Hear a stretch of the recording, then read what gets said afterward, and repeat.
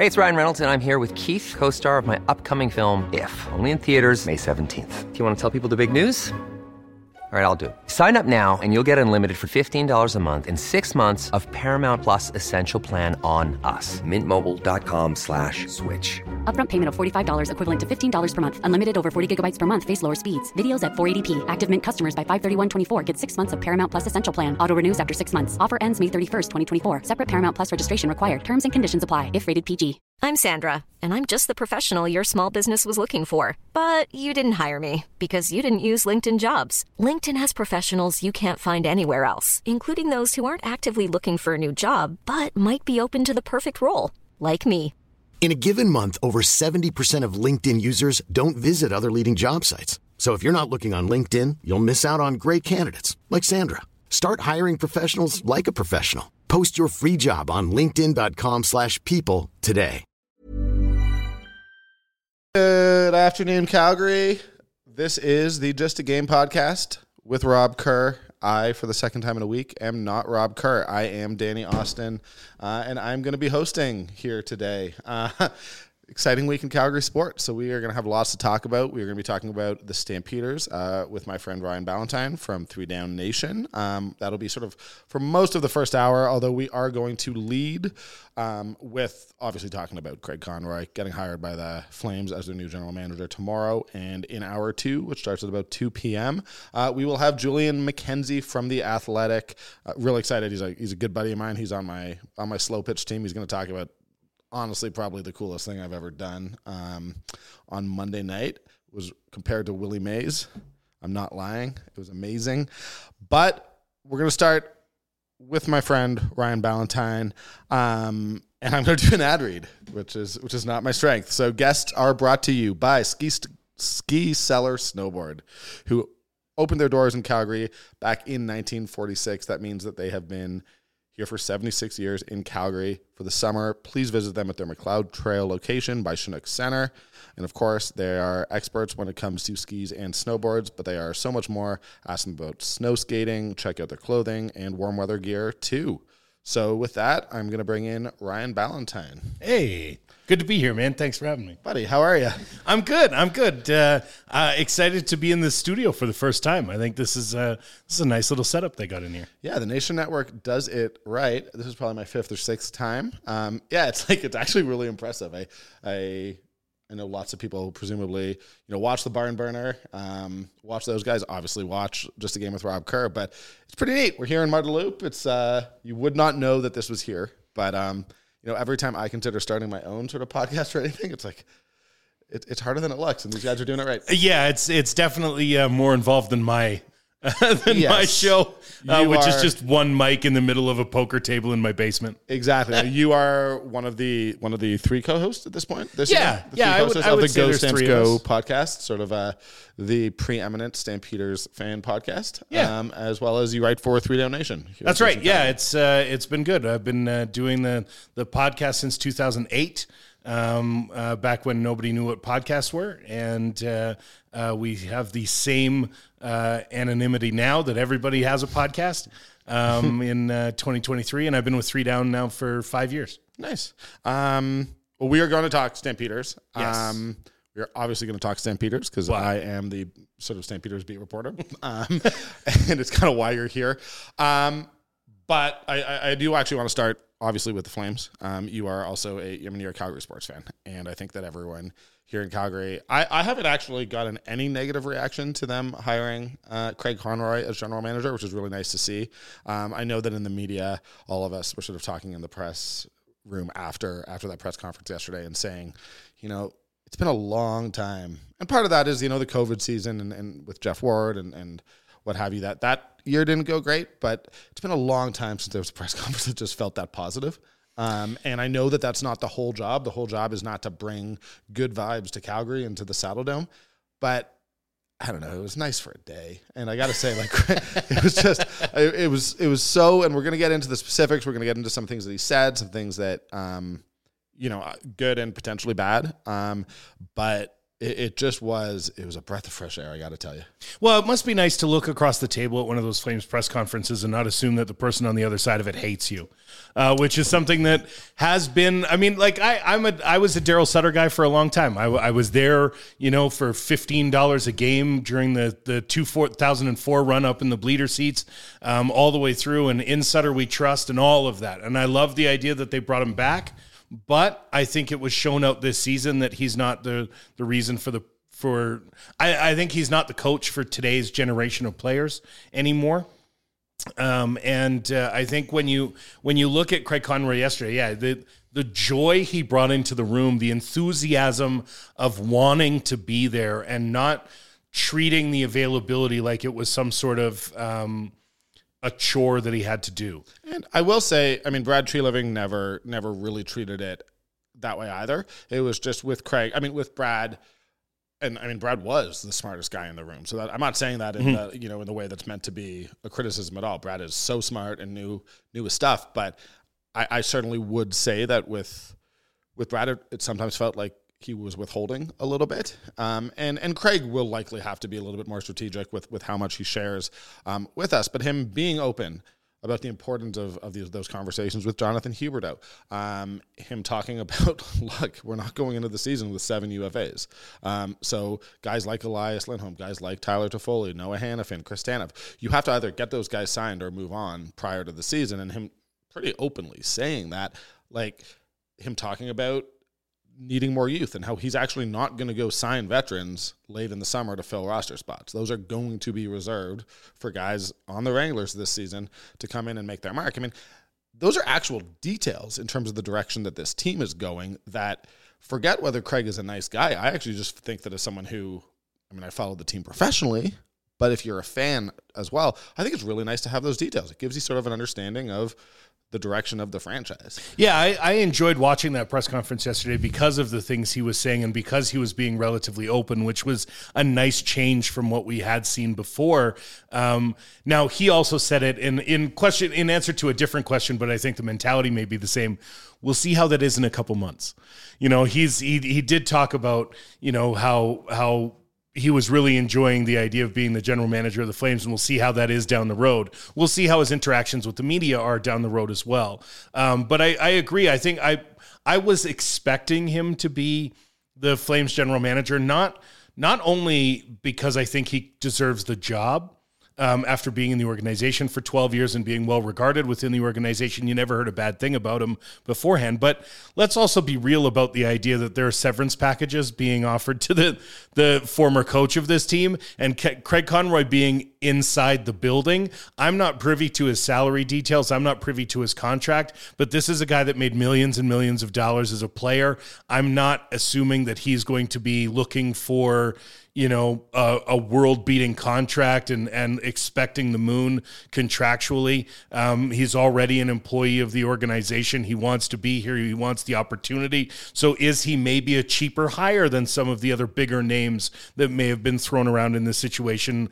I think he probably is, for the same reason why it wouldn't surprise me to see Mitch Love moving up to become the coach of this team in the near future, not only because I think financially it works out for this team that has really shown itself to be a team that doesn't like to spend a lot of money from an administrative side over the years, but also because he'll be coming up with the youth that he's been so successful with the Wranglers organization over the last 2 seasons. He'll have a good read on what those guys are capable of doing and where they might slot into the lineup.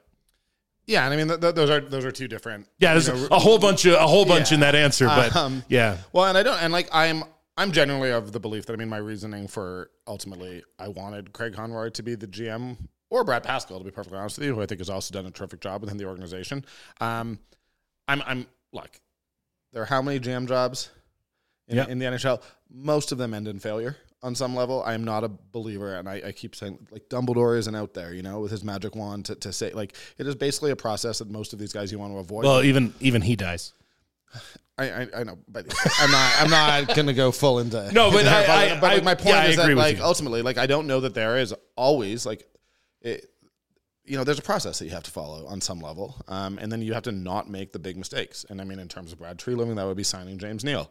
In terms of Dave Nonis, who they signed in his tenure with the Toronto Maple Leafs, it was signing David Clarkson. You have to avoid those mistakes and ultimately, build through youth and add the right pieces as you go. And so I don't think that there would have been a huge difference between him and any of the...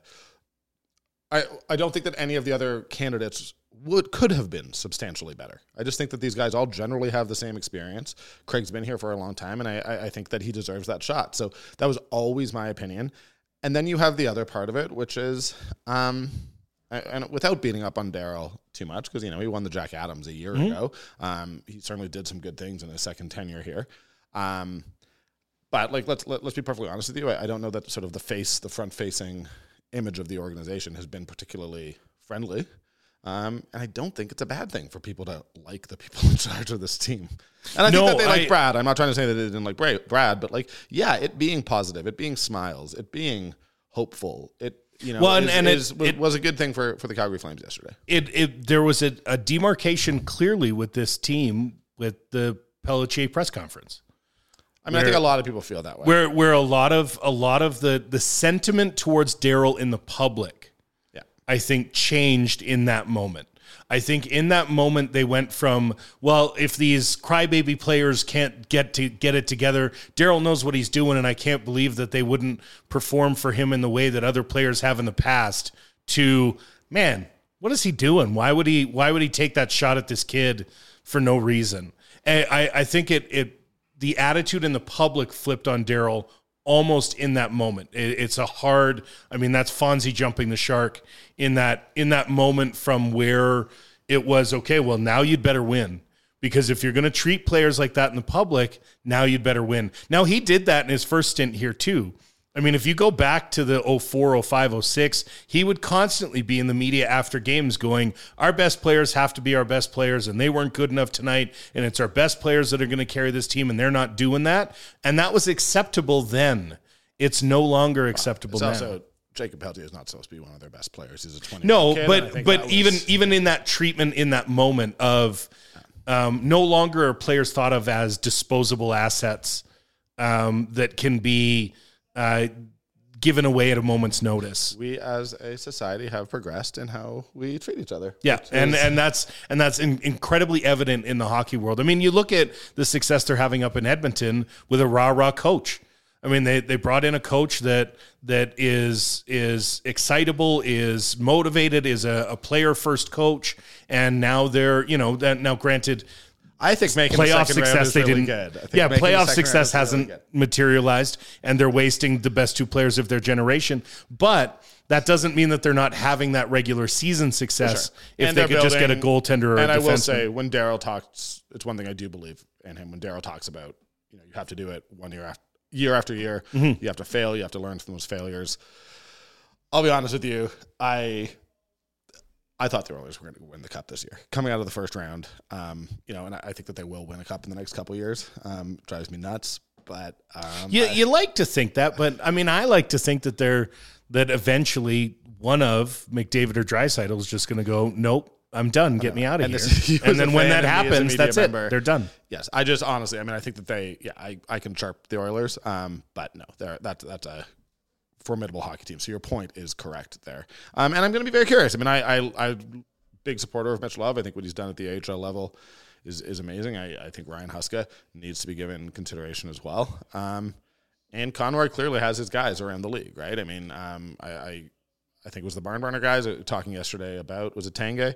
I did hear that name floated. Yeah. Yep. So, I'm not going to sit here. I'm going to ask Julian later on about, his potential names. But I do think the new era, this team potentially needed to just sort of start from scratch, and that's what they've done. I don't know. Obviously, they wanted Brad back, so this was all sort of brought on by Brad's decision to leave, although I don't know if Brad had stayed. I don't know if Daryl was staying. I have no idea. But, it felt, I think, since I've lived in Calgary, which I moved here in 2011, sort of after the Iginla trade, it felt like, okay, here's a new era coming on. You're going to go. You're going to rebuild. It's going to be rough for a couple of years. And by and large, people seem to forget how good Monahan was for a long time. You had Gaudreau. Bennett didn't work out. Tkachuk, obviously, Tkachuk, I'll say, might be the top player in the league right this second. Yeah, that feels great. Yep. I am not a Flames like quote unquote fan. So, but look, I mean, that felt like, and it was not a false dawn. You know, that team was together for a long time, had success. There's no criticism from no, me for and that's been the problem with the Flames all along is they can't get it done in the playoffs, and yet they're too good in the regular season to get those franchise changing pieces to get there. I mean, when you look at the Oilers' success, Connor McDavid's the number one pick overall and would be in any year that I can think of. The next Connor might be the first guy that you would think, maybe that's a Connor that's better than the Connor, but is McDavid the number one pick in every hockey draft ever right now? Like, you don't get away from that. The Flames have drafted fourth twice as a franchise. As a franchise, they've never drafted in the top three. They've drafted fourth twice. They've drafted sixth or lower every other year as a franchise. And so when you're not getting, when you're not getting that Sidney Crosby, that Alexander Ovechkin, that, even going back to Taylor Hall and those guys, you look at those lottery picks and the Flames just aren't there. Even when they're in the lottery, they're not doing well.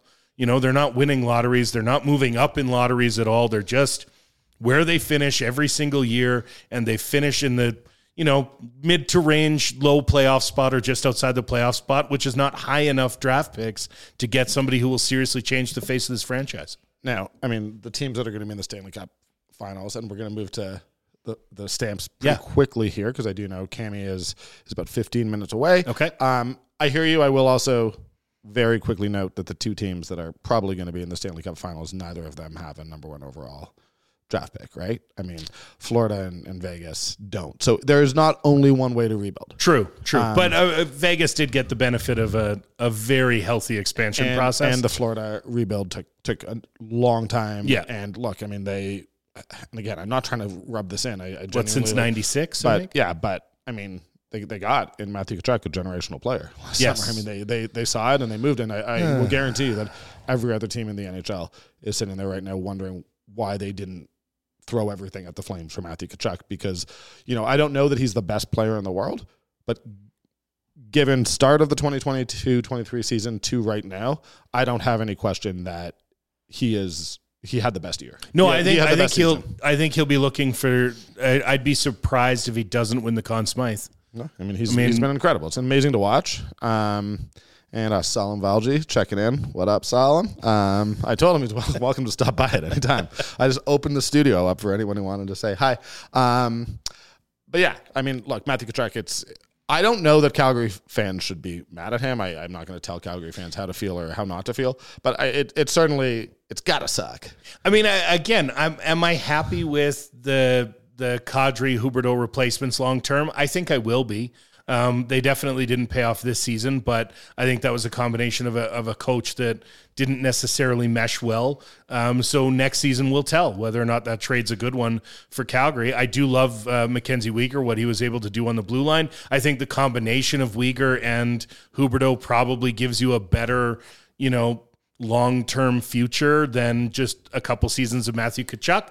But at the same time, he asked to leave. So as a Flames fan, I was perfectly okay not being okay with Matthew Tkachuk. Mm-hmm. I'll be rooting for Vegas come the Stanley Cup Finals if both of those series close out, because I would rather see Vegas win than see Matthew Tkachuk demand a trade out of Calgary and then go win a ring. I'm fine if he finishes his career without one. I am fine if you feel that way. I'm not going to argue because I'm not a fan. Very quick, just correction, because the rare time when I host the Just a Game podcast with Rob Kerr. I try to hold myself accountable. Cammie Kepke, who is listening from her car as she drives in, has thankfully pointed out to me that the Panthers did take Aaron Ekblad with the number one overall pick. So that's true. I was incorrect. Thank you, Cammie. Thank you, Cammie. So, either way, I guess my point was wrong. There you go. So they're headed with the number one pick. Yes. Let us, because we are going to have, honestly, we've now done 20 minutes on the Flames. Good times. And I get to do Stampeders every once in a while. So we are going to do the next probably half hour is going to be Stamps talk. And then we will transition back with Julian McKenzie. probably about a good hour of just Craig Conroy questions and breaking down every word that was said at that press conference. But thank you. You are also incredibly knowledgeable on the Flames, so I appreciate it. You were at Monday's game. I was one of the few, the proud. Yep. Well, there were almost 18,000 there, which for a preseason game in the smoke with a thunder shower coming in. I see you nodding. There were officially 18,000 yes, there were people there. 17,759-ish tickets sold, It was one of, I mean, nothing, like, there was nothing that the Stamps or the Elks could do about it. Like, it honestly, we woke up, there was a smoke delay, so it was about 45 minutes late getting started. Which actually timed out perfectly, honestly. Given what happened at halftime in the 1 hour delay, that happened at halftime is probably better for both teams and the fans than it would have been if it had been 5 minutes into the third quarter or 8 minutes into the third quarter. I was tired, to put it plainly. Tired is an interesting use of that word. I was tired. The CFL, I couldn't get any stats from the game, which makes it Still can't. Print. Still can't. So as Ryan and I try to talk about some of what happens, we apologize. I don't know how many yards any of the quarterbacks or threw for, or actually, I can tell you the score. The Stamps won 29-24. Doesn't mean anything though. It then rained at halftime for, what was it, an hour and a half? It ended up, I think it was just over an hour delay total. Just over an hour delay. Yeah, just over an hour first. It wasn't the rain that delayed it, obviously. It's the lightning in the area. It was a thunderstorm. There was lightning that we could see from the press box up there. Either way, I love my job. I am very fortunate to have my job. You were suffering. I love covering the Stampeders. I've never wanted to not be at work more than I did by the end of that game. Plus, I had a slow pitch game, which I was worried I was going to be missing. Well, and you went Willie Mays in that slow pitch game, I've heard. It was the sickest catch I've ever made. I will be breaking that down in the second hour. Julian McKenzie is going to hate it. We'll also talk about how I was in GQ once. But tell me what were, if anything, because the truth is with preseason football, I mean, like, there's only so much you can take away from it. So tell me, what did you see? What would you take? Give me just a couple, and we'll bounce back and forth here. Yeah. But just a couple things that, like, honestly, like, what did you see that, like, if you were speaking to fans who are not going to start tuning in until the regular season starts or even Labor Day, what did you see that you think was significant? I think, Kadeem Carey is Kadeem Carey. I know. And he is, I think, even he got 3 carries. It was 36 yards. He went for 20, 10, and 6 on 3. He had that bounce, though. That was the thing. Yeah, and he said after the game, it was nice that my feet were awake for a preseason game because normally they aren't. Mm-hmm. Normally they wait to the regular season. If Kadeem Carey plays all 18 games, that man will be your league MOP. Yesterday, I'm not going to name her because she's awesome, and I don't want to be coming across as criticizing, but someone tweeted, I always struggle who is the league's top running back. And it's like, Carey is the top running back in There's no the question. CFL. There's no question. There's no question. And I did think Dedrick Mills, who is sort of the backup running back this year, I think those of us who follow the team closely are really, really excited to see what those two can do as a tandem because Kadeem's not a kid. You know, he's been around for both the NFL and the CFL for a number of years. So I don't think you want him running the ball 25 times a game. No. But if you can do him 15 and Dedrick 10, I think that you're in really good shape. They're both big-bodied. They can smash through defensive back, so it's a matter of creating those holes. And I don't know that Dedrick... And if they can get him on the field at the same time. Last year was a struggle to have Mills, Logan, and Carey all on the field at the same time, and I think Logan probably is in that backup spot just because he'll also be the returner. Yeah, and I haven't truly broken it down, but I mean, I do think that with Jalen out, you're just going to put Logan as the returner and basically leave him there, right? Well, but you've got Jalen as a Canadian, right? So yeah, but a Canadian receiver, it's still one less. You're just going to play one less Canadian receiver. But that roster spot, it'll be interesting. The Stampeders, I think, are in a position where they can dress more Canadians than they have to, which they always do. That's why. But even when they could do that last year, they still ended up not being able to put Mills, Carey, and Logan all on the field at the same time. I think I think that everything that I'm hearing is that. If that's what happens this year, I mean, watch out. Yeah, and I believe that is what they want. As you said, I like, honestly, me trying to figure out the ratio without a depth chart in front of me is a very stupid thing to do. I hate the CFL ratio at the best of times. But it's necessary. What did you see from Jake? Oh, I don't hate it I know. as a concept. I just hate trying to figure it out. What did you see from Jake Maier? This is your Calgary Stampeders starting quarterback. He didn't play very much in his preseason. You don't expect him to be good. I wrote in my 50 things that I'm wondering about. I don't know what I call that column. It's exhausting, and I don't know why I do it. I wrote that, like, look, I think the Stampeders fans, what I am sensing is that there's not a ton of confidence there. There's maybe cautious optimism.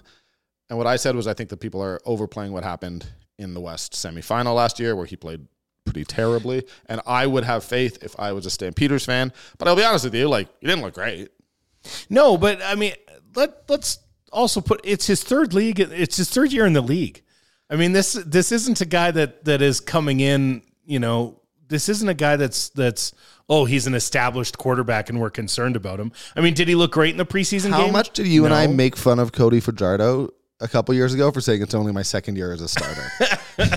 Don't do that. Yes, but this is now Jake's second year as a starter. Yes, and he didn't get a training camp as a starter last year. No, he didn't get a training camp as a starter last year. And let's not was not forget bad down the stretch. That this training camp, they're only 8 days in. Every other team has 2 weeks of training camp before they're playing. I mean, other than the Elks, obviously. But every other team has 2 weeks of training camp before they have to play a game. The Stampeders and the Elks got 1 week of training camp. That was assaulted by the wildfire smoke. Mm-hmm. They were canceling practices. They were moving practices. They were practicing inside a bubble where they had to kick it into the roof and then throw a ball the rest of the way for special teams practice. I know, but Ryan, for the sake of the podcast at radio, we can't just say that nothing matters. We have to try to break it down and say that I can say that it matters, but let's see what Jake looks like in 2 weeks in BC. I agree.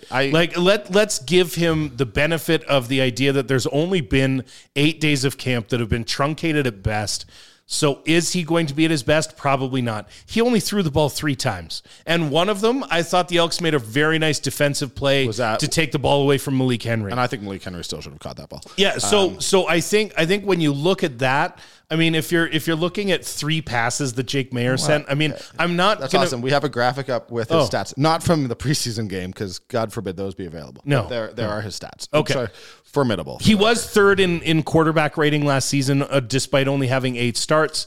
He had an over 100 quarterback rating last year. I think the system is well designed for a quarterback of his talents. And I think that given how effective the run game is going to be, that's going to open up receivers downfield. Again, I preface this by saying that I thought people were overstating. Yeah, I think he's going to be just fine. I'm genuinely a believer that if Jake is a top 3 quarterback in the CFL this year, right, the Stamps can win the Grey Cup. But let's also remember that, like, we're going from Bo Levi Mitchell, who was, you know, let's equate it to the dating scene. Bo Levi Mitchell is the guy that shows up with flowers every date. He's got chocolates for you. He overwhelms you with love. He's a love bomber, right? He's a guy that absolutely just does everything for you. I love that you haven't dated in so long. That guy does not exist. I know. Well, exactly. The guy no longer exists. What we have is now today's dater. We have the dater that just shows up casually because you sent him a message on Bumble.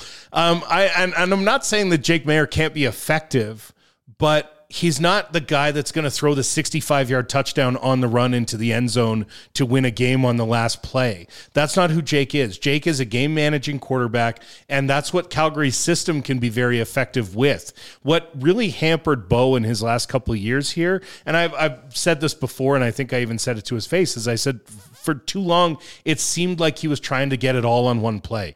He was more interested in the 45-yard completion than he was in the first down. And he was looking downfield all the time because that's his mentality of, I'm going to go for the touchdown on every single play. And I don't know that Jake has necessarily that outlook or that mindset. But Jake won games last year, and I know that he didn't look great in the playoff game, and that is what it is, and we'll see what that becomes in the future. You build and you grow. That's a young quarterback. But right now, I mean, you know, you've got a guy that was one of the best quarterbacks in the league. When you take a look at what his stats per game turned out to be, I've got no concerns about Jake Maier as a quarterback for this franchise. Fair enough. And I will also say, I think Bo's accuracy was off the last 2 seasons. Oh, yeah, his shoulder wasn't what it used to be, and that affected his throwing motion. It affected his accuracy. It affected all of that. Now, will he rebound in Hamilton? That, I think, is the most interesting question in the league this year. Which it's 132. We'll get to that, but not yet. Yeah, we're going to sort of, for the, I'll be transparent here. Like, we are probably going to spend like the last 10 minutes here and go from general. Ryan loves the stamp, so expect his to be a little bit biased, but we're going to go from least likely to most likely to win the Grey Cup. So I will say the questions about Bo Levi-Mitchell are there, and it is why I don't have Hamilton in my top 2 or 3. Also, they're going to have to cut like 12 players who are established veterans because that salary cap makes no sense. But yeah, and I will say, just looking back at the game, beyond that, I really thought that Clark Barnes, the Canadian receiver out of the University of Guelph, who was drafted 3rd overall, sweet moment. He got the touchdown, gave the ball to his mom. But I know for a fact that the Stamps coaches can't believe that they got him in the 3rd round. I don't think they intended on drafting 2 receivers in the first 3 rounds this year. They were thrilled to get him, and he's just looked awesome throughout all of camp, which is particularly important because for those of you who don't know, Jalen Philpott, who was their first-round draft pick last year, I think you and I both suspect that he's out for the year. They've only announced that he's out for training camp. But at the moment, they just said, I think they've said he's out indefinitely. They haven't put a time frame on it, but it wouldn't surprise me to see him out for the year. Exactly. Richard Sindani, who is one of their starting Canadian receivers, is gone. So you're kind of waiting for a Canadian receiver to step up. Mom, I told you that I was doing a show. I don't know why you're FaceTiming me. The only reason that I am not on Do Not Disturb right now is just because we are waiting for Cami. Right. I am trying to communicate with her. Fair. So, but literally, maybe your mom has thoughts on Jake Maier. Yeah, my mom definitely has thoughts on Jake Maier. My mom got back from, my parents were in Europe on Sunday, and they got back and called me Sunday when I was at Inglewood doing a bar crawl. Monday was obviously a crazy day. I just haven't been able to look at their pictures with them. So it's very sweet that she wants to share her trip with me, but I did just tell her that I was doing the show from 1 to 3. So, yeah, and I thought Cole Tucker, the other Canadian receiver, look, I liked their Canadian receivers. I thought Luther Hakanavano had a touchdown, was great. Again, we don't have stats, so it's really hard to actually back any of this up with numbers. Right, I do have some vague numbers because I wrote about them, so I'm somewhat familiar. So I think when you look at Barnes, he had the 1 catch. There was 2 catches. There was 2 catches for Tucker, the first round pick. One of them was a nice catch and run in the 4th quarter there, crossroads, right? from Logan Bonner. So if either of them can be. The Stamps have never counted on their Canadian receivers being the game breakers for them. When Jalen was expected to be a little bit more this year. Well, possibly a third option. Sorry. Game breakers is Canadians. I think when you look at this team, receiver starts and ends with Reggie Bagleton and Malik Henry. Yes, everybody else is going to get their yards, but it's not going to be as. I think that they're as relied upon. Jalen as being a legitimate weapon who could get them 70 or 80 yards a game, per game, genuinely. Well, but I think they thought that about Juwan Breskison. They thought that about Lamar Durant. If you go back, they've thought that about a lot of Canadian receivers who never ended up being very briefly the thought guy. That about Hergy Mayala. Yep, Hergy Mayala. Yeah. I think Jalen's different. I genuinely do. Jalen has proven, I think, in his short term. When he was on the field, that he was able to his speed makes him different. Yeah. move the ball and get out and get open and you have to wonder if he comes back from I believe it's a lower body injury. It's hamstring, isn't it? To take some I think it's some a serious hamstring injury. Okay, if that's been more publicized, then I'm willing to. I don't know. Okay, so I think I read that somewhere. I don't even think that's not my report. So it is a hamstring injury from what I've been told as well. And so whether or not he recovers, whether or not his speed recovers from a hamstring injury, if he comes back to be the same player he was, he showed flashes, but at the same time, he was also oft injured. Yep. This is his 3rd injury already as a member of the Stampeders, and that's, that you don't know how well that bodes long term. The Stamps also have a history of guys that Nick Lewis the current Stamps receivers coach, once compared himself to a dump truck. He said, I'm the dump truck. I'm out there on every down. I'm never going to get injured, and I'm always going to be the guy that's reliable. And he said, we have a lot of Ferraris on this team, guys that you can take out of the garage for a drive or two, but then they're back in the shop needing repairs. And that was in the days of guys like Mo Price, who would come out and was lights out when he was on the field, but he couldn't stay on the field. And you gotta hope that that's not the case for Jalen Philpott. You hope that this guy that played for the Dinos and is making a name for himself in the league can ultimately be successful. But you also got to wonder, if this is 3 injuries already, how durable can he be at a professional level? I think that them drafting 2 receivers in the first 3 rounds may tells tell us you a lot. that answer. Yeah. Okay, we're going to do 2 more minutes that you have. Tell me, it's not allowed to be Reggie Bagleton. Okay. Name me one player who we haven't talked about who you think that casual fans sort of need to really be paying attention to. Rice and John. Okay. Wow. Rice and John, 6'7". I think he's got 240, 250 on his frame, somewhere around there. Just an absolute monster of a human being. In a size sense, I don't know him personally. But just to clarify, 6'7", and anytime you've got a guy at that height, I mean, we saw it with Agadosi last year in the Winnipeg game, went over Trey Roberson, one of the best corners in the game, and brought down 2 touchdowns. When you're a guy at that size in this league, I mean, if you go all the way back to Teo Johnson with the Stampeders, they love the idea of having a guy that's that tall in the red zone. So for me, if I'm looking at a fantasy perspective, when you look at the CFL fantasy game, Rice and John is not going to cost a lot, and I think he's going to pick up quite a few touchdowns in the red zone, because I think the idea of just throwing the ball up and letting the biggest guy in the room come down with it is something that's going to be there. They did target him 3 times on Monday, which was, I think, the leading target getter. If we had a stats page to check, I could verify that. He didn't have any catches, and he was badly overthrown on one, and I think he might have been the target on the interception. Which is hard to know if it was bad route running. Yeah, and so you don't know if it's bad route running or bad, one of Stevens or Rice and John wasn't right because Stevens threw it into an area where nobody was.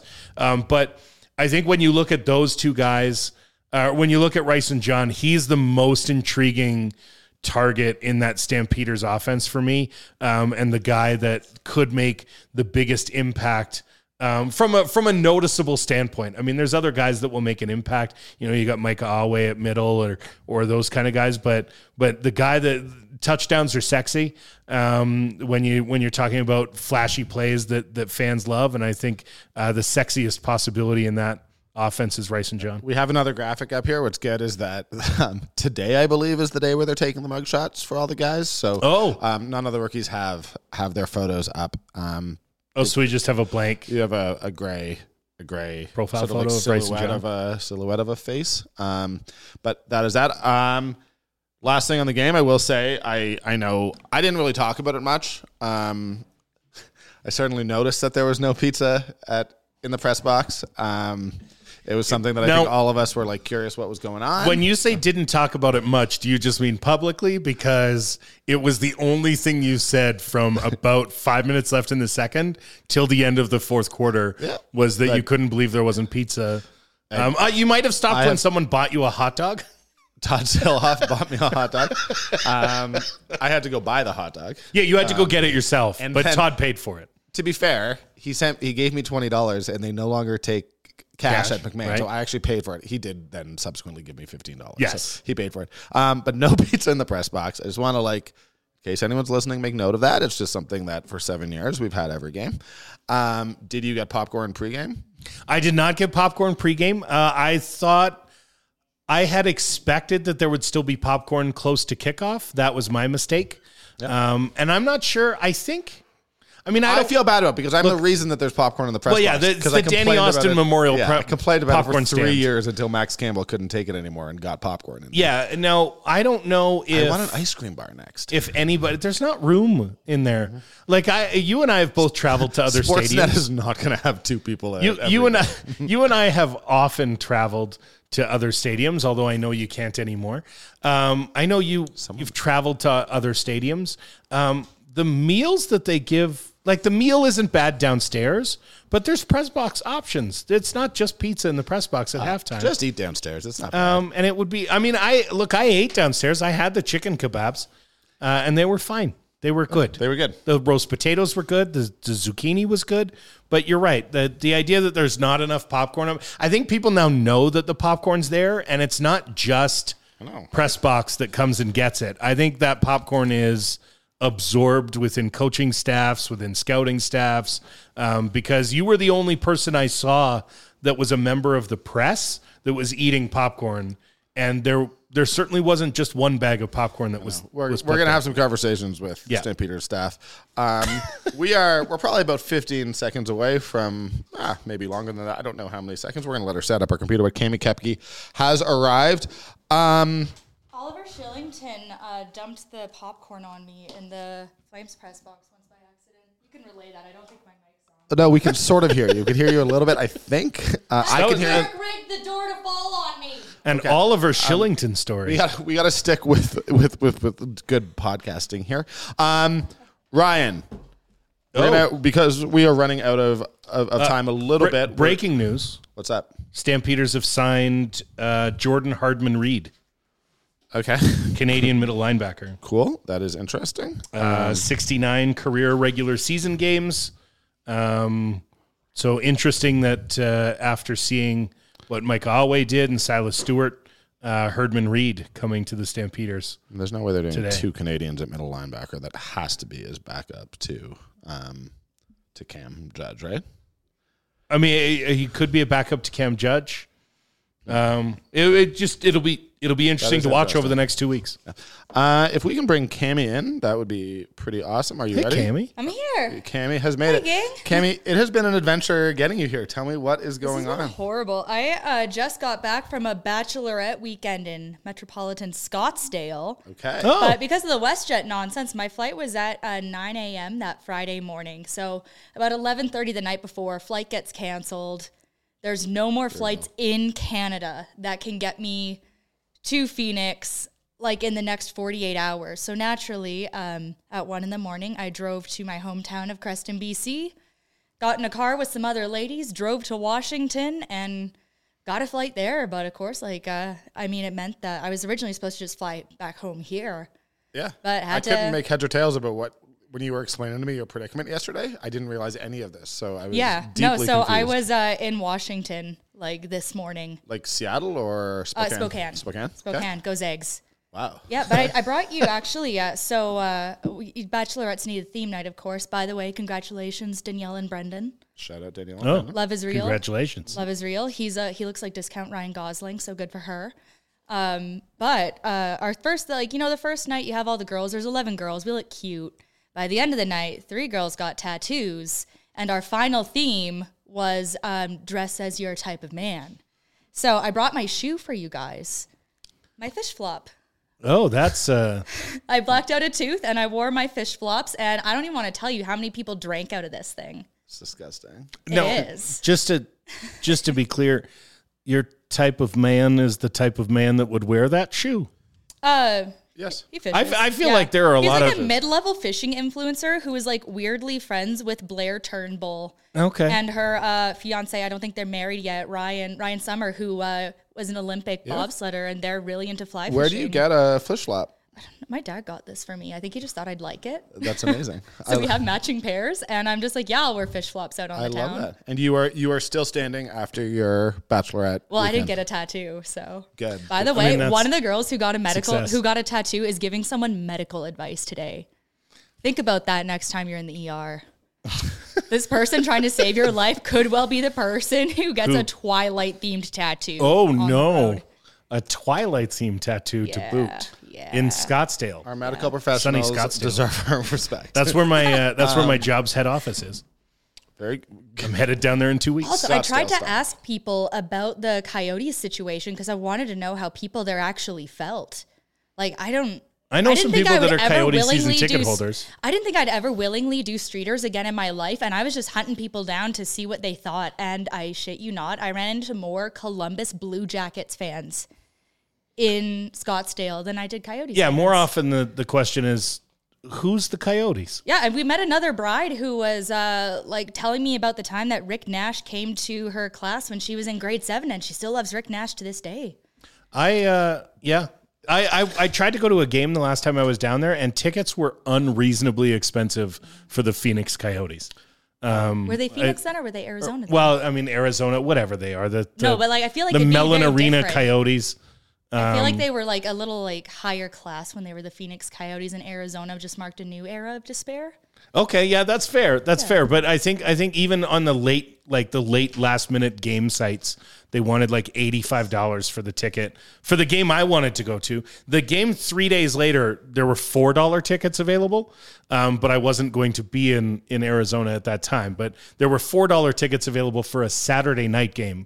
The Wednesday night game, they wanted $85, which I thought was unreasonably expensive to watch the Coyotes play hockey. Crazy.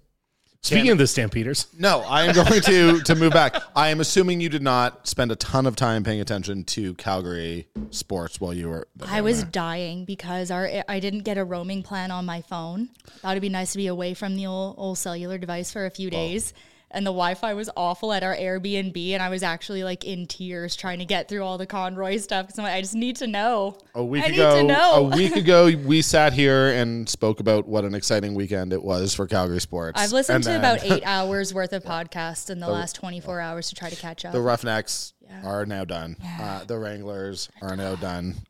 Cavalry did win. Had one of the worst days of my professional life covering the Stampeders on Monday. I didn't hear about that. Because he was tired. We have more soccer stuff coming up, though. Of course, we have a women's pro league coming up in a few years here. There's going to be one team situated in Calgary under the Foothills umbrella, but I know they're dropping some news tomorrow. So we're going to have a bit of an update on pro women's soccer coming along good. as well. That is very good to know. I know that the Calgary Surge yesterday morning, impeccable timing, unveiled a whole bunch of news that I haven't read because it's been obviously incredibly busy with the Craig Conroy stuff, which I want to wait with you a couple more minutes because we do have Julian McKenzie who's going to be joining us, and I don't. But it was a busy weekend that didn't go great, I would say. I was also traveling with a Dallas Stars fan who is understandably quite devastated about their current state of affairs. How about Jamie Benn? What was he thinking? And then his excuse was that he fell and his stick hit the guy on the come on, bud. Come on. Yeah, that's brutal. Whatever. And I said today, I just feel like he just needs to be suspended for the rest of the series. He needs a timeout. Yeah, you're suspended for the rest of the series. You can't call it a penalty at that point. It's like it was so childish. It's like, no, you need a timeout. You need to go. I don't mind one game, to be honest. One game probably is the rest of the series the way they've been playing, but I think at this point you just say he's out for the rest of the series, whether that's one game, 4 games, whatever. For a guy who doesn't go down, he sure took his team down. We know the NHL won't do that though. It'll be of course not. It will be one. They're not that smart. Yeah, the NHL's not that smart when it comes to player safety and suspensions. No, it's just it's so stupid. But he just outright used his stick as a weapon. Yeah. Like that's as on a downed opponent. It's a guy that's already on the ground, and you take him. You take his stick to his head. You've got to send a message beyond just the viability of that playoff game. If you don't, then I think you're sending the wrong message to the kids watching the game. That's all over TikTok, that hit.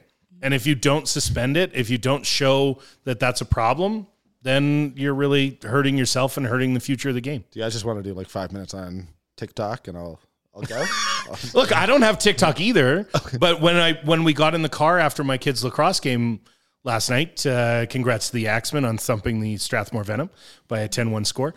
We got into the car, we were driving away, and that was most of his TikTok feed as he's watching his phone beside me. He's like, Dad, you need to see this hit. And he's like, that's crazy. And then scrolling, it's most of the hockey-related content on his feed was that hit. So if you don't suspend that hit, if you don't come out and kind of lay the law down, then you're just effectively telling kids that that's okay. And I don't think that that's where the NHL wants to be. Well, we have some precedent even in these playoffs with the Petrangelo stick. Mm-hmm. Round 1 against Edmonton. Yeah, and that was still only one game, right? Yeah, just the one. Cammy, Edmonton series. If you're a Flames fan, which I know both of us are are transplants here, so we're not going to say. But like, I mean, if you are a Flames fan, do you remember the media here? It's like not being a fan, but it's like I would love to cover playoffs. I would love to cover a deep playoff run. They're very. If you were though a Flames fan, and this is a question Ryan and I sort of debated a little bit earlier, do you want Matthew Tkachuk winning the cup or not? Yeah. So do I. That's my feeling, but I'm not 100% no. Loyal servant, did the right thing. He didn't asked screw to him leave. over. Yeah. He has 3 game-winning goals. Yeah. Like, it's been nuts. Like, sure, it's definitely shades of what could have been here. He broke up with the local team. He requested a trade. He said, I need to go and not be in this relationship any further. I'm not rooting for my ex in any way, shape, or form. And see, that is a situation where, again, Ryan has been married. See, I'm a fan. Has been, the still healthy is. thing to do after Still a is. breakup is to go back and evaluate how you could have been better as a partner and do some work on yourself. So why haven't you done that yet? I do that every day. I'm kidding, Danny, Every I'm day sorry. I wake up. Every day. We're not Just a going into my random dating. slap on Danny. Now it feels like the press box on Monday. That was like, okay, I feel like what I just said to you, Danny, since we're talking about using sticks as weapons, does anyone remember when Keith Ballard lost his man in a game against, I think it was the Thrashers, and Keith Ballard went to take his stick, and he tried to chop the goalpost in frustration, but he hit his goalie. I'm pretty sure it was Thomas Vokun in the face. I feel like that's what I just did to you, Danny, and I'm sorry for I'm sorry for assaulting my teammate. Friendly with my, fire. Yeah, with my metaphorical stick. I will bring it up with my around therapist as I do the work.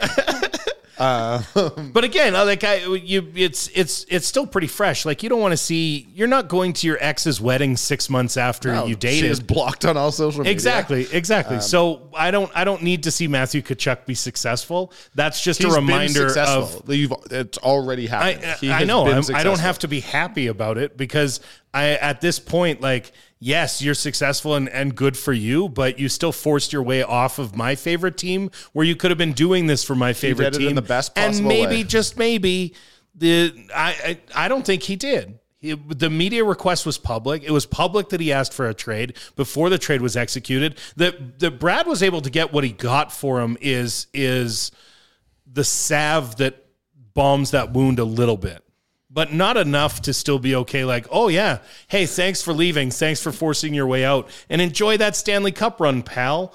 No, Flames fans, I don't need to be okay with Matthew Tkachuk. But I think for a lot of people, their hate for teams that Matthew Tkachuk has now eliminated outweighs that sting. No, yeah, great. Get to the finals. You can't win. You can bury the You would Leafs on rather the see, way. okay, so what are your You other can bury options then? Tampa You'd on rather the way. see I'd rather see Vegas Dallas. win. I'd rather see You'd Vegas rather win. see Vegas win. Yes. Absolutely 100%. not. 100%. Absolutely not. They don't know pain. Like Seattle, I would have been fine with Seattle going because, like, all right, you missed that 1 year. And then you just got like upgrading to average goaltending carried you. And they have a lot of really cool underdog type story players. And I did feel that way about Vegas in their first year when they went to the Cup final. Things like Jonathan Marchessault was great in that. James Neal was great in that. And Fleury was great in that. But now, like, they haven't had the suffering for me to get on board. Also, outweighing like any of my feelings towards the players, because there are actually like some players I really like on that team, it's their social media that makes me hate Vegas. It was like a little too sassy right from the get-go. And it's like, especially like my pet peeve is when team social media gets sad because the other team scored and they throw grammar and capitalization and punctuation out the window. You know? It's like all caps. It's aggravating. I don't for think me. any team social media other than the Stampeders is good. Like I just flat out. I think all team social media. See, and I like sassy social media. I want teams to be out there. I want teams to. But it's too much. But generate, and that's fair. When it's too generate much, interest. It's too much. Generate interest. And the NHL still suffers from, I mean, here we are talking about the CFL and interest in leagues. The NHL still suffers from an attention span deficit with the average sports fan as well outside of Canada. I mean, when you're looking at the health of the league in general, the idea that you're generating content, that you're generating conversation, that you're making people be aware of you on social media, I think is incredibly valuable, even if it is a little sassy. There's a cruel irony. A little sassy is good, but I just think it's too much. I will say that there is, before we move on, there is a cruel irony to the fact that the Florida Panthers are finally probably going to go to the Stanley Cup Finals. and the Miami Heat just happened to be going to the NBA Finals. It is the Yes. worst possible luck for the Panthers in terms of gaining attention in sort of the wider Miami. But I have and seen a Fort couple Lauderdale rats market. hitting the ice, and I'm here for that. I've seen a couple rats it hitting beats the ice, popcorn hitting and the ice. I'm old enough to remember when the rats were a thing and why that became a penalty in the NHL for a while. So I'm happy to see that at least there's some old school Florida fans that started bringing their plastic rats back to games. What would you like to see Flames fans throw on the ice? Stanley Cup Finals tickets? We will get into that. We need to say goodbye to Ryan. So Ryan, Julian is currently parking. Oh yeah, it's not good out there. No, I ended up parking a couple blocks away and walking. I know I might actually get my steps in today Last because week, of that. Cammy parked right in front of the studio. This It is the wasn't a first big time deal. I've not gotten right out in front. I thought you guys were crazy for a while. Parking in Martyr Loop is a bit of a mess right now because there is construction all over the place. Ryan, honestly, 60, 90 seconds. Okay. Tell me straight up, why are the Stampeders going to be better than the Bombers this year? Before I let you go, and then I'm going to say bye. The Bombers are getting older, and that core is starting to fray at the edges. I don't expect their offensive line to be as good as they need it to be. Caleros may be as good as he was, but he won't have the time that he's had in seasons past, which is why the Stampeders will win the West Division. Whether or not they win the Grey Cup is certainly up in the air. But for now, I expect the Stampeders to win the West Division with a record of 14-4 or better. Ryan, it has been a delight. Thank you so much for coming in. Pleasure, I really man. appreciate you. Happy to come back anytime. We'll have you back, man. Thank you so much. We've got Julian here, but here we go, ad reads, live in the Oodle Noodle studio. Local, loved, delicious. Since opening their first store back in 2005, Oodle Noodle has been all flavor and just the right amount of weird. 2 locations, 1244 17th Avenue Southwest and in Airdrie at 105 Main Street North. So, yeah, we are live in the Oodle Noodle studio. And we've got Julian McKenzie here. I'm very hyped. We're going to bring you in, I assume, any second now. But when we do that, I have to do another ad read because guests are brought to you by Ski Cellar Snowboard. They opened their doors in Calgary back in 1946, which means they have been here for 76 years in Calgary. For the summer, please visit them at their McLeod Trail location by Chinook Center. And, of course, they are expert when it comes to skis and snowboards. But they are so much more. Ask them about snow skating. Check out their clothing and warm weather gear, too. I'm getting good at these ad reads, guys, don't you think? Julian? There's only a slight tinge of fear in your voice. Look. I'm a professional. I mean, honestly, I'm looking at the Ski Cellar snowboard stuff. Their camping chairs are next level. Pole's Staple foldable chairs, sturdy steel frame. You got a cup holder in there. We got some mesh venting. I'm very picky actually about camping chairs. We camp a lot and don't like a bad one. And these look right up my alley and unique enough that your friends can't steal them. You'll know if someone's trying to make off with your camping chair. I'm honestly, I'm not very discerning when it comes to camping chairs. I'll take a blanket. Julian McKenzie, how are you, buddy? Doing good. I have to say, I'm not a camping person. No, I'm not. We're gonna get you hiking. Hiking is cool. Here's what I think about camping, and I realize I'm gonna alienate a lot of people out west here, but I'm cool with being out in nature and the hikes and seeing animals and being around the flora and the fauna. I'm cool with that. The minute we have to start sleeping in tents and having the mosquitoes biting you around, that's where you lose me.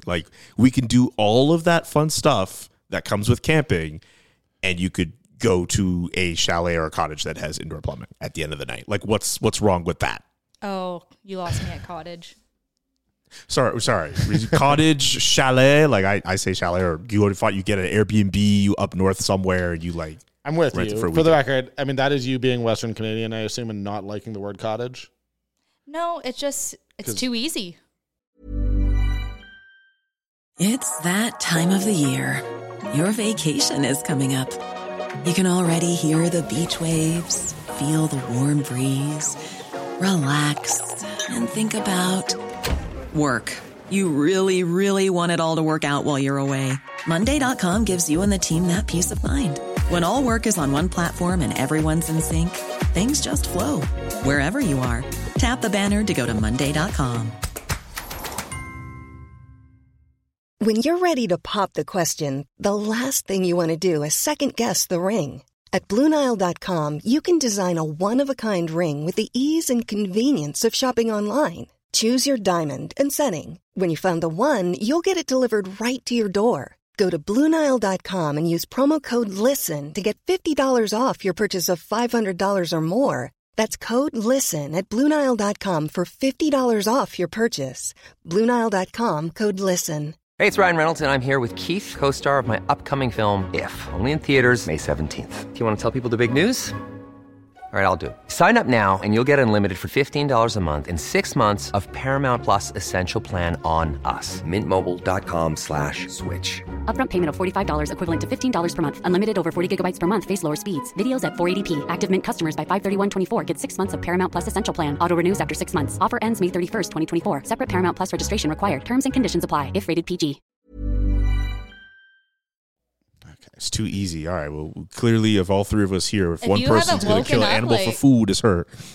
If you haven't woken up in the middle of Saskatchewan on Crown land with a cow at the door of your tent and like an alarming amount of ticks on the outside netting, you're not doing it right. Yeah, but like, here's my thing. Why do I need to do that? It's fun. What do I need to prove to anybody that I can do that? Like, I feel comfortable enough in myself that I don't need to prove to anybody. If Julian was the main character in Hatchet, he would not have survived. I don't know what that is. You haven't read Hatchet? No. What did you do in grade 7? Go through awkwardness, puberty. We have big sports things to talk Yeah, about, we guys. should. I need to bring us back. Let's start with, honestly, probably the biggest story of the week. Julian, it is the 4th inning of our slow pitch game. There is... I am playing How many times have you heard about this, Kevin? I am playing shortstop, but I have You moved probably heard over. about this enough. You told her this enough. I have not actually told her the story. I'm my just curious. God. I need you to describe what happens. I have sort of shifted to sort of behind second base. I'm sort of just in the outfield. I wasn't worried about a ground ball going through, and there's a blooper. Tell the people what happened. I'm so mad you're making me do this. This ball is up in the air. I love being the host. He is chasing this down, and the ball is almost about to go over his head, and he does the little breadbasket catch as he's sliding to the ground, and actually makes a nice snag. It was actually a pretty nice snag. And I kid you not, Willie Mays was waving down to me from the heavens. Okay, you don't need to go that applauding. far. Don't bring Willie Mays into this. Hey, look, it's not Willie Mays. It was honestly, it was a highlight of the season. By the way, we were losing at that point. We got crushed. It was a bad game. It was a bad game, and it was raining, and we forced them to play despite they were up 20 runs on us, and we forced them to play the last inning. At which point they mercied us, and we went 3 up, 3 down. It was the most pointless inning that's ever been played. But I made a really sick catch. Julian, Danny thought he was Benny the Jet Rodriguez, but he was actually Smalls. Dude, this is honestly though, we're gonna stop talking about it, but like it was legitimately sick. The other team like applauded me.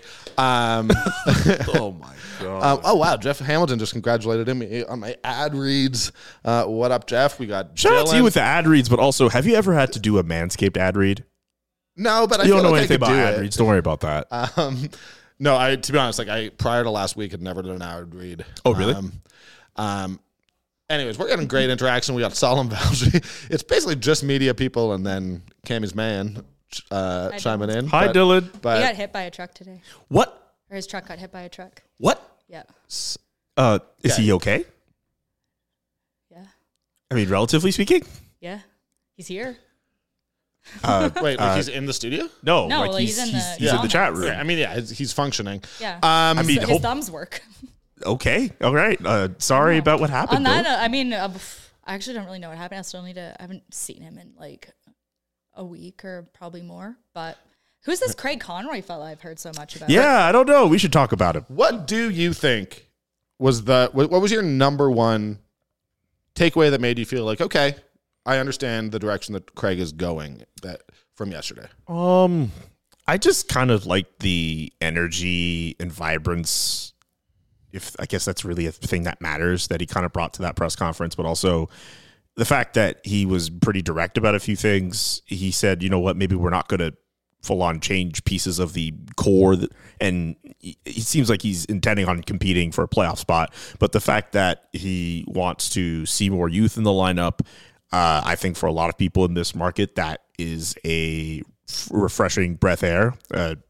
Breath of fresh air. Wow, just English, okay? Breath of fresh air. Wildfire smoke is still in his brain. Yeah, seriously. I mean, the catch is still in his brain. He can't stop thinking about it. My God. It's been a long day, people. But all that to say, I think in terms of the vision that Craig Conroy kind of laid out for everybody, it seemed like he was saying the right things. And I think a lot of people were happy about that. I don't not interrupt, but I mean, he did say he thinks they can compete. Yes. With the caveat that they will not go into this. He said they can compete as currently built, but 7 UFAs going into the next season is there's going to be many. changes. And I mean, I felt like the implication there was he was like, if we can't sign these guys, we're trading them, right? Yeah. And that goes for all of them. Now, he very specifically said Lindholm. He said he knew what was going on there, which I'm not trying to put words into his mouth, but I do think there have been changes with the coaching, changes with a lot. Possibly Lindholm has changed his tune a little bit. I think this was a press conference where you could read between the lines, because that moment, and when he was asked about what he wants in a head coach, and the first thing he brings up is having someone who's, on the same page and not being at odds. I don't know about you. That is pretty much a clapback at the previous regime, which Brad Treliving and Daryl Sutter at different points were not on the same page. It could not have been more clear, though. Like, he literally, it was very much. He spelled that out for everybody. The most important thing is he was like, we are not at odds. Sometimes we're not going to agree, but we are working together. Yes. And given everything that we have that's been rumored that's about what happened with Sutter and Treliving, I think that was as clear as day what he was saying. And I mean, we'll talk about the head coaching options, but I sort of want to stay on this track a little bit. Mm-hmm. I also think that look, whether it's Toffoli, whether it's Lindholm, whether it's Tanev, Hanifin, any one of those guys, my impression was that if they're not signed by the start of the regular season, he's dealing them. And there's no reason why they can't get assets, postseason ready assets, like players who could help you, still take a run. And honestly, the Flames are going to bounce back. I think they're going to make the playoffs this season. It depends if those 7 guys, if you have to trade, if you're trading Lindholm, trading Hanifin. The thing that I took away from Conroy's press conference, obviously, there's really rose-colored glasses at the start of a new era like this. The fan reaction is really overwhelmingly positive. You cannot mistake Conroy's gregarious nature for weakness. So as great as he is at telling stories, as comfortable as he makes people feel around him, he's going to be a straight shooter. And I do think that players and other people around the league will enjoy working with that. And it looks like genuinely, he was obviously a guy who was captain material as a player. It looks like he's just building or preparing to build kind of a team of his own. He's willing to split the workload and say, I'll be on the road for these things, but there's times where Dave Nonis or Brad Pascal, someone else will have to step in and take a look at these people. So it's really, and the other thing he said, we need a captain. This is Conroy saying, we have a leadership group, but I got the C. Ultimately, here's the final say. So I do think that it's going to bring a very different atmosphere, but he'll be playing it hard and straight. He said that he would be more collaborative than Treliving was. And I actually don't think that was meant as a criticism. He just said there are different leadership styles. Absolutely. His is more collaborative. Tree liked to do things on his own a little bit. Mm-hmm. It legitimately, I didn't sense any negativity in what he was saying about Brad. But I also, I genuinely don't think that Craig Conroy was as committed to this team making the playoffs next year. I think he repeated, as built, we can make the playoffs. But he also very much was saying we're not going to be the same team in 4 months as we are right now. You also said with Lindholm is a guy you build around, right? And I wonder, I think Lindholm is the biggest domino of all the pending UFAs. If Tyler Toffoli, I think he's a great player. If he says you know what, I'm going to take my talent somewhere else, you trade him at the max value, that's a different story. Elias Lindholm is your number 1 center. If you trade away Elias Lindholm, you have to consider the direction of your team. Is he your best asset as a whole? I think so. I think so, yeah. In terms of the return you get, absolutely. How many other pieces? Yeah, how many other of the UFAs can you look at and think, if you're the Flames, do we have a shot at getting a first-round pick in this year's draft for him? Mm-hmm. I think Elias Lindholm is the best possible asset for that. I still think I had a mailbag for the Athletic drop today, and I was asked, is there a possibility that the Flames could possibly get a first-round pick that's higher than what they have right now for Elias Lindholm? I would still be very stunned if a team in the top 10 felt they were an Elias Lindholm away to trade out of what's supposed to be a stacked top-heavy class to make that happen, so even if Elias would commit to that team long-term. But if you find yourself in a position where you can get a first round pick, even if it's from like a St. Louis or a Nashville who have multiple first round picks, like I think it's something you definitely take into account. But also if you're intending on competing, what's the contingency plan? So it could be like, where's Ottawa drafting?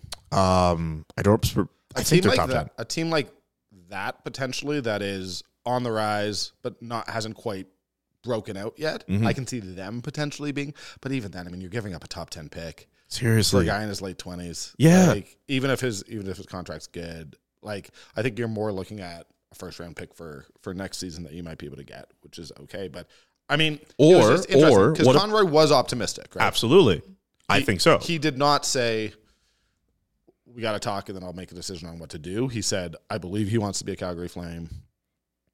I've got to talk to him. If you're the Flames and one of those teams, say from like 25 to the end, have the first round pick and they're like, hey, we could start a deal there, and you still get a first round pick even if it's lower, is that worth it? This draft class is supposed to be stacked. Sometimes you have 2 first round picks then that you're bringing into the organization. If you're getting nothing in return, like if the alternative is that he's going to walk next year, you have to consider it. You have to consider it. It's a first-line center. It's an elite two-way center. I think I want more than that. You absolutely should ask for more than that. I think a first-round pick could be a starting point, a prospect. I would love a roster player in that deal, too. I think you should – I'm not saying you should ask for the heaven and moon and stars for Elias Lindholm, but if you are at that point, and especially if you may still want to compete with the roster that you have, like – you kind of look at the framework that was done for Tkachuk, and I'm not saying you're getting the same return, but like I think something in that vein. You need players in return who are going to help you at least compete for next season. That's what I think you're doing if you're looking at the roster and you're saying, okay, we want to compete. If you're looking at it and you're saying, okay, Lindholm wants to leave and a few other guys in that UFA pile want to leave, then you're starting to say, okay, more draft picks, more draft capital. Like, I think you're looking at it that way. I think that if you look at that list of guys, I don't think, given his injury history, like Chris Tanev, you're not signing for more than 1 year at a time going forward, right?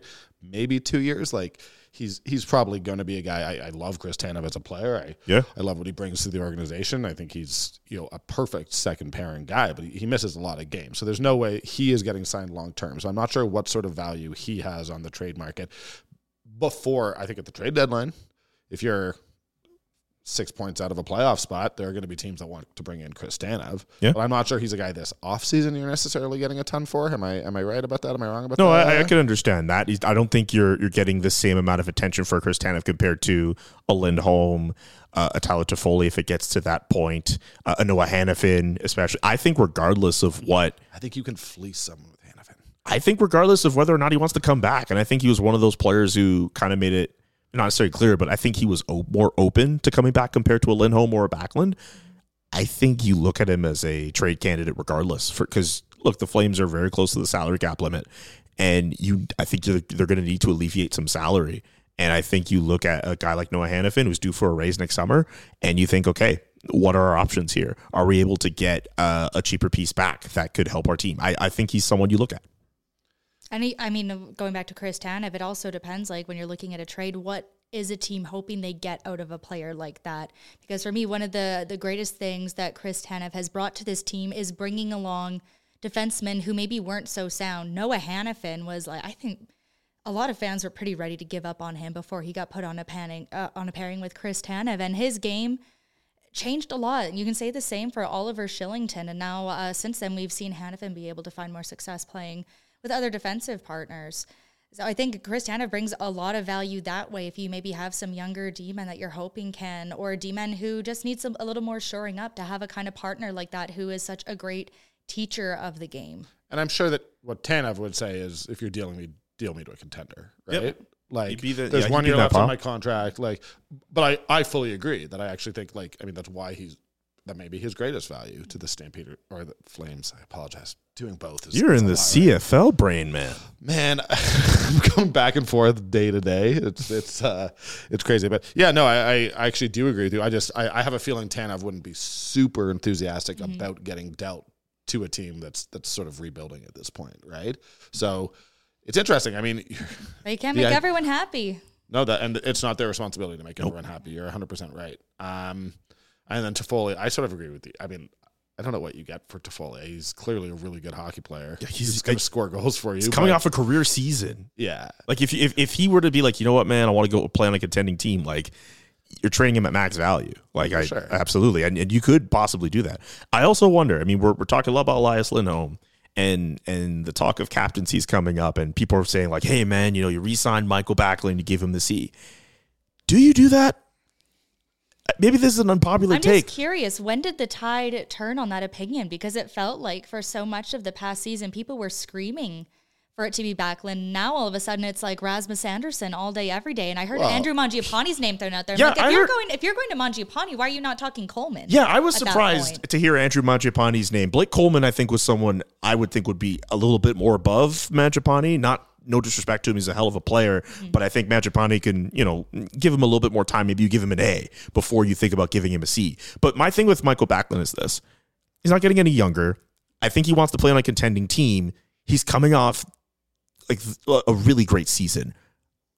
I don't know if it's going to get any better for Michael Backlund. And I understand that he has played 900 plus games for this organization, and he means so much to the city and the work that he's done in the community. He's the team's nominee for the King Clancy Award. Like he is a guy who I gave him a Selke vote this year. This was a really good year for Michael Backlund.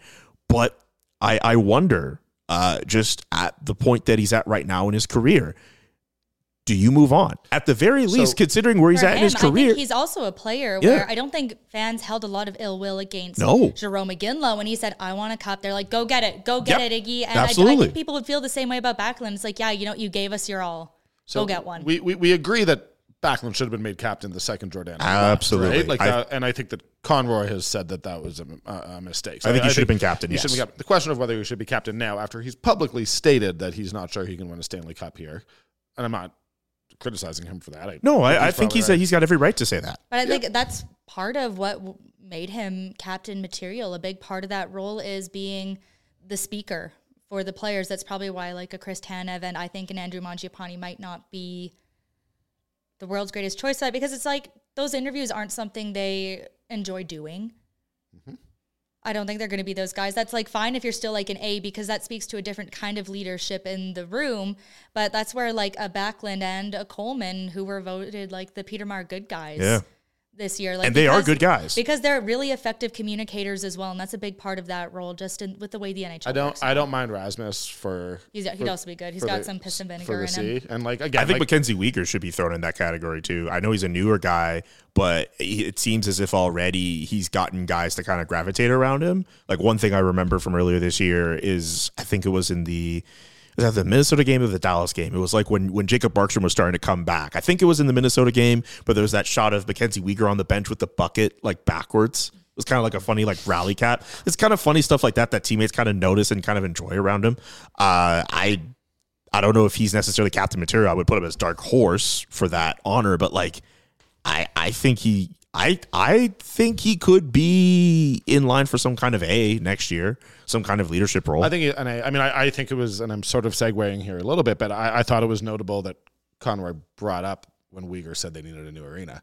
Clearly, that resonated around the Saddle Dome and their staff. Even Zadorov said the day that they made the announcement of the deal, in principle, Weegar was the main character in the group chat that day. Yep. Yep. It was, I don't think it's at all surprising that, you know, a guy at CSEC in that role was championing the importance of a new arena. I mean, that's a part of the job, but I was very surprised because when Weegar said that, we all sort of raised our eyebrows, but there were bigger issues to talk about. And clearly, I mean, that was a big deal within the Flames, right? I mean, that because it's not like we directly asked him, hey, man, can you like dump on the arena for us, please? Like he brought that up. He made that a thing. And then days later, obviously, the arena deal gets announced. But like he threw that out there into the ether. He volunteered it. He put that out there, and we were all taken aback by that, rightfully so. Yeah. It's kind of funny because you go back to summer when he first came here, the Flames put out that video of him walking into the room for the first time to get his jersey, and they just got roasted online for the state of the facility. So it's kind of funny that he's the guy who, you know, like almost a year later. I mean, of course, like no disrespect, but like you look at the home locker room for the Flames. I don't know how many people have seen that video or how many people realize the state of it. It's not like there are visitors' locker rooms that look better than the home locker room for the Flames. It's embarrassing. They actually updated it before. The visitors' locker room at the Saddle Dome objectively looks better than the Flames' own room. I haven't been in the room past the Flames room though, right? Like there's the room beyond it, which seems significant. Like which direction? Like towards security or towards the Ed Whalen room? Well, just where they go after they take off their gear, and then there's a huge room in the back, right? Which is where they all actually go. So yeah, I don't maybe know that looks fun. Maybe but that's in the fun. visitors room, there's no one who sits. There's one stall in the Flames room, and there's a speaker in the way. So there's everyone's picture, their headshot is above their stall. There's one where the picture has to be on a different level because there's a speaker, and there's about a foot of space between the edge of the stall, like the little bench there, and wall. Do you remember when Matthew Coronado joined the team, and for like a good stretch of time, at the beginning when it was unveiled, he had a stall, but then after that, his stuff was on like a moving like crate thing. Like, I'm sorry, you're an NHL team. If that's what you're about, I think that's embarrassing. And I think if you're McKenzie Weegar and you're those guys in the locker room and, you know, everything already is not ideal with how your season is going, and then you're looking at your locker room and that's what you have to play in, no wonder the environment wasn't all that great. Well, you know? and Conroy said yesterday, because I do want to get back to some of what he said, Conroy specifically said having the best arena in the league will make a difference in terms of attracting free agents and all of that. So that was good. I want to just read you a Conroy quote, because it was the moment where I was like, I don't really know how to write a story about this, but I think it's significant. Offensively, I'd like to see us be more creative from the red line in. If you watch practice and see the amazing things these guys do nowadays, I want them to be creative. I want them to freewheel and do what they do. You know what? You're going to turn pucks over and then you back check.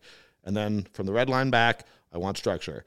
I think you have to have structure. People can't be indecisive in the D zone. They have to play with structure and purpose. First of all, feels like a direct shot at Daryl Sutter's entire style of play.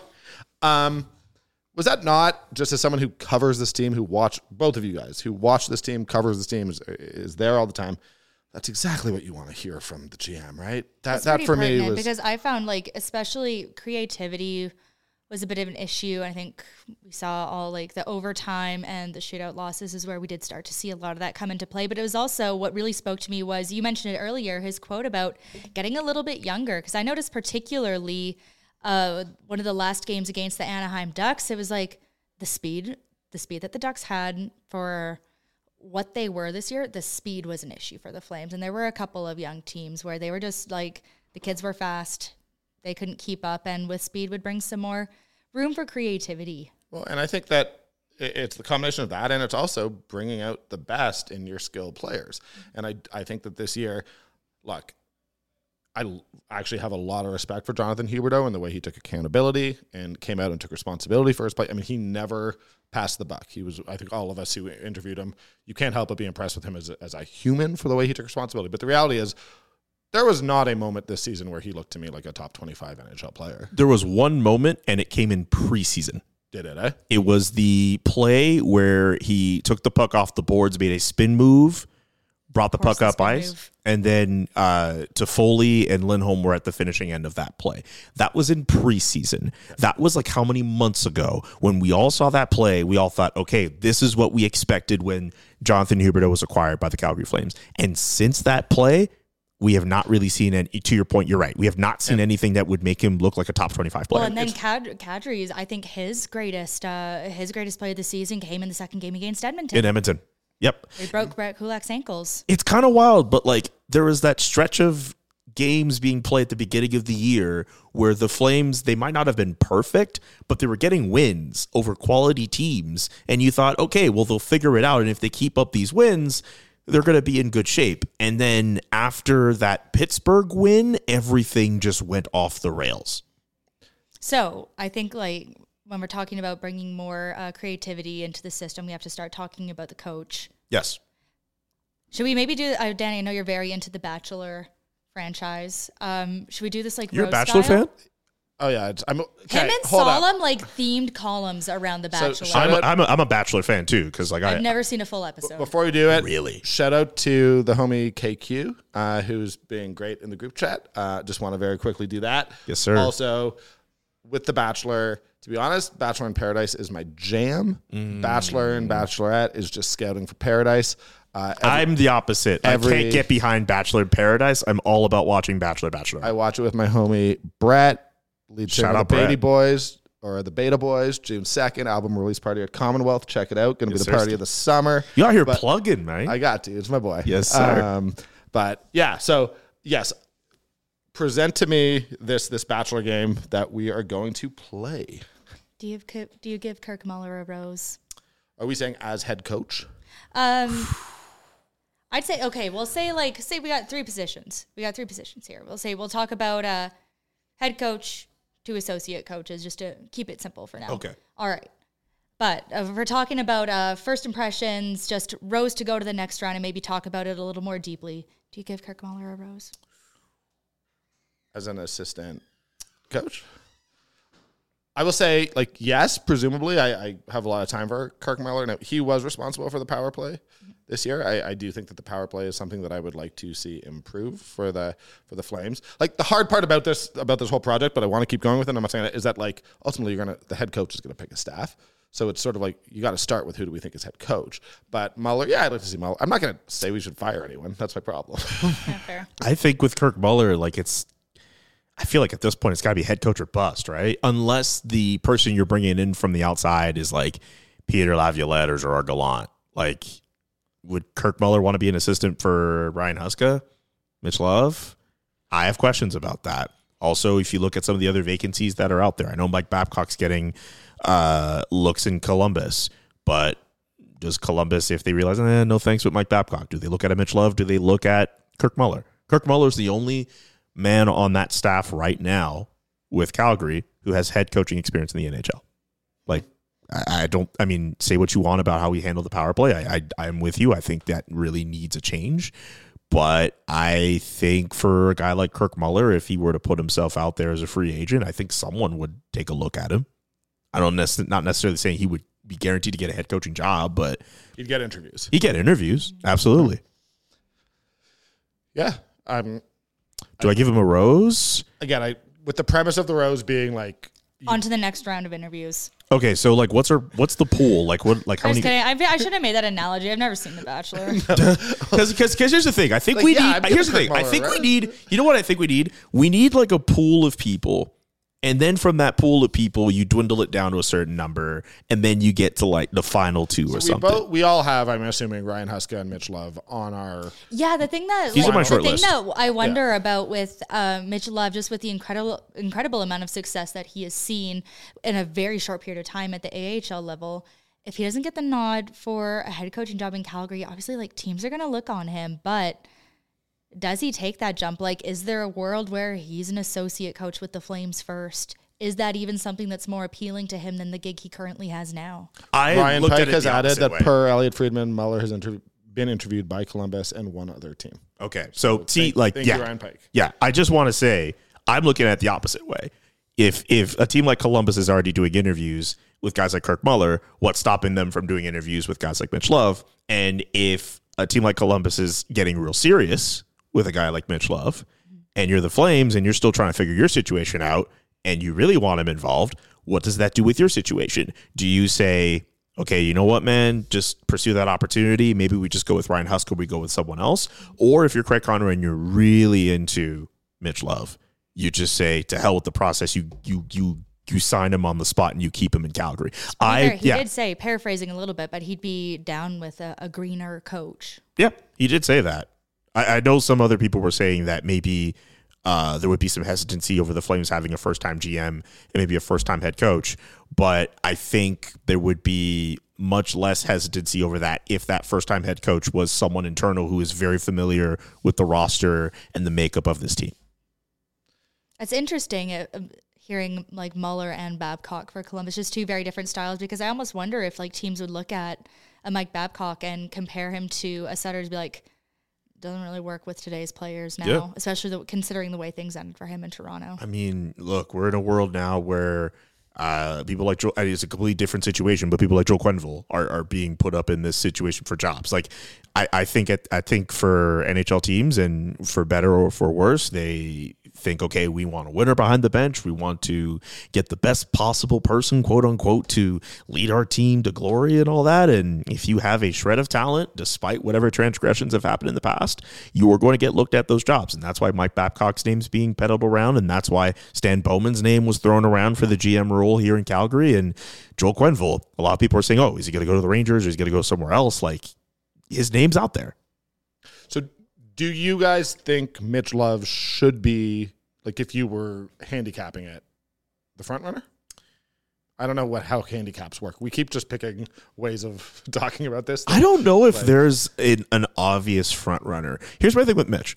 I think in a perfect world, if you're Calgary, you let Mitch follow what happened with Ryan Huska and Cale McLean, where they come up from junior, they become the AHL head coach, and then they become an assistant behind the bench for the Flames.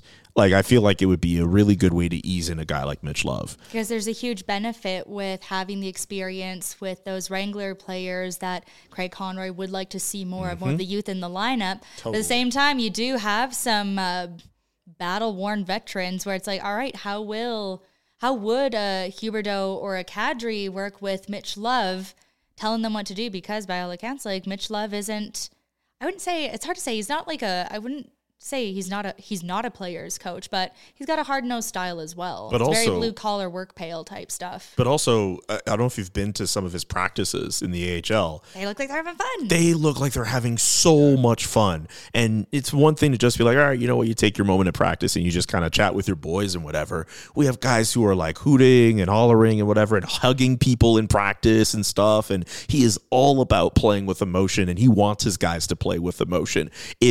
And one thing I think about how his practices go, and I think about how Craig Conroy wants to make the environment more fun around the team.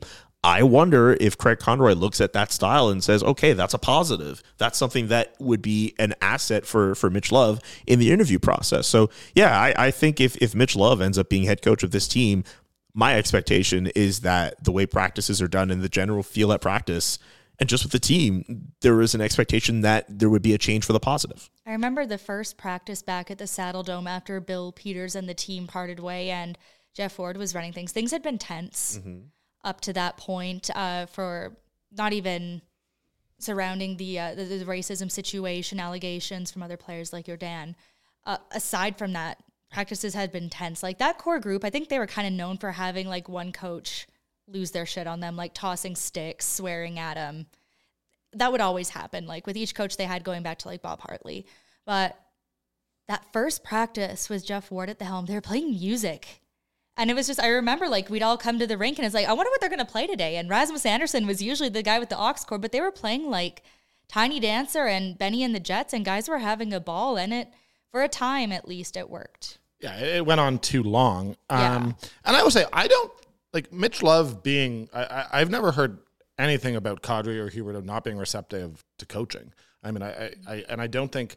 I just wonder, because he's a young guy, he would be one of the youngest coaches in the NHL. Should he take that step? For sure. I honestly think he's borderline ready, and I think at some point you have to take a risk. But I also, like, I'm not totally on board with the idea that they should be going for the playoffs next year either, right? Like, I do think that this should be a development season, and I don't necessarily think that they need to be talking seriously about being But even if you contenders. just treated it as a development season, would they be bad enough to miss? That's the thing. Looking at, because Edmonton's still going to be there. LA's really on the uptick. Vegas is going to Vegas, but like Seattle's there, but there's still some pretty rotten teams in the Pacific. That's it. Like, it's just in a different world where you don't have the Kadri, if you're the in the Huberdeau Atlantic, contract. if you're in the Metro, Yeah. yeah, man, take the development season, raw it, get the highest pick your franchise has ever had. Think about this team finished 1 point above the Florida Panthers in the state. Like, I know people know this. This team is not bad enough where, all right, you say a development season, but this team is not bad enough to put itself in a position where it could get itself a proper lottery pick. And I don't know. I do not like the idea of running a team and just kind of hanging around and being in the mushy middle, which essentially Calgary is in right now. If I'm putting together a team, I want them to be good and I want them to compete. Even if I know a lot of people don't like the whole, hey, like put us in the playoffs and see what happens. I would much rather be in that boat than to be in the middle and be like, okay, I have no idea where we're going to go. We're just in no man's land. And if we're going to bottom out, we're going to be trash. Be trash. I don't think this Calgary Flames team, as constructed right now, is bad enough to be trash. I just think they're dangerous. Like, it's getting dangerously close to being 3 or 4 years behind where Vancouver is in whatever cycle they're doing. Yeah, it's just like so close to bottoming out, and it's like, nah, man, let's go on a run at the end. Connor Bedard is available, a guy who's from Vancouver who, would have loved to be a Vancouver Canuck, and we're actually really sucking. Now let's hire Rick Tocchet and completely ruin that tank. This is all why I specifically led with the 7 UFAs, because all of this is true. Huberdeau and Kadri are not enough. If you start dealing the Lindholms, the Tanevs, the Hannafins, maybe they won't be last place. But I'm actually not advocating for a tank. I'm advocating for a reset, a year where you say, okay, look, we're dealing Dan Vladar. I think we all know that the Flames are going to have to deal Vladar. I think you consider that regardless if you're tanking or not. Well, of course. I'm just saying you're starting there. Lindholm's not willing to resign. He says he wants some more time. Well, we can't give you more time. I think it was super cool that Craig Conroy openly admitted he wasn't prompted. He said, I got it wrong with Johnny Gaudreau. He's like, I won't let that happen again. That was really powerful for him to say. And it pretty much assures. He was on 960, remember, in February of that year, I believe, saying, I'm completely confident Johnny Gaudreau was going to sign. He got it wrong. They let that asset walk for nothing. It never should have happened. And it seems like, at least in the case of Johnny Gaudreau, it's not a situation where, I mean, at least from my vantage point, that he was trying to blow smoke and Johnny was just going to leave the whole time. It genuinely seems like Gaudreau, up until the very last minute, was considering his options. Totally. And Conroy, clearly, that was enough for him to feel like holding on to Gaudreau and giving him that time and space and trying to sell him on the city, winning around, all of that. Yeah. He's not going to let that happen again. He said that. Like that, and that relates to Lindholm, that relates to all of this. And it's just why, what does next year look like? I disagree that if you're dealing with Lindholm, you should be looking for anything other than players who are going to be around for 6 or 7 years. I think that it has to be youth, and like realistically, you've got Markstrom for a couple years, but if you feel like Dustin Wolf can make an impact, and we're seeing that more and more now. Completely. Yep. I mean, look, I remember I was on a radio show speaking with a reporter in Vegas before this season started, and him talking about how the goaltending situation meant that they were going to be a disaster this year. We get these things wrong sometimes, and sometimes you just have young players who step up. I mean, that Vegas team was more ready than a lot of us realized. That Vegas team, to contradict myself directly, is exactly also what you would look at and say, well, actually, one bad year doesn't mean that you're out of it. Here's the one thing, though, because that Vegas team also had a ton of injuries. They were playing through like 5 defensemen throughout parts of the year as well. But to your point, after they go through that year, which, funny enough, they lose in a shootout to Chicago that, ultimately eliminates them, what do they do in the offseason? They fire their coach. They say goodbye to Evgeny Dadonov and Max Pacioretty, and then they add Phil Kessel, and I think Aiden Hill was also a newcomer this offseason as well. They didn't do that many changes. They just looked at their core and they said, okay, like, you know what, this was an off year. A lot of our guys were banged up. We're going to give ourselves another chance at this, and look at this. They're within a stone's throw of the Stanley Cup final. So we also have to say thank you to, I believe, undrafted Calgary product, former Calgary Buffalo, Logan Thompson, helped get him there. Get well soon, Logan He looked Thompson. like a Calder Trophy candidate this year. He was insane that first game in Calgary this season. Goodness gracious. So quickly, you are like I am of the opinion that Dustin Wolf has done everything he has to do in the AHL. It is time to call him up next season. I think all of us, absolutely. I honestly, like, Dan Vladar might be my favorite Calgary Flame, to be perfectly honest with you, just as a person. But we're agreed that you kind of have to move on. Here's the thing. The Flames are in a really unique position where, like, I think Dustin Wolf has done everything that he can to prove that, you know, he should be getting NHL time. But the Flames are also, they don't have to call him up. Like, he's still waiver exempt for another, like, 2 years. They don't have to rush him if they don't want to. But also, like, I'm not sure what else Dustin Wolf needs to do, right? I get that Jacob Markstrom's there and he has a no movement clause. But even if he's just there as a backup and that's your way of easing him into NHL minutes, like, and then after that, if he just continues to play well, then you change the role up for whoever's going to be your starting goaltender. Like, I really think Dustin Wolf has done enough to put himself in that position. But at the same time, like, I think maybe another training camp, you put him through more preseason games. If you're moving on from Dan Vladar, you're putting him in as your backup. Like, I hope people don't think this, like, oh man, like, he's so much better than Jacob Markstrom. Like, I think you do everything you can to ease him in. You also need to look at Jacob Markstrom and say, like, okay, realistically, who is Jacob Markstrom as a goalie? Is he what we saw last season?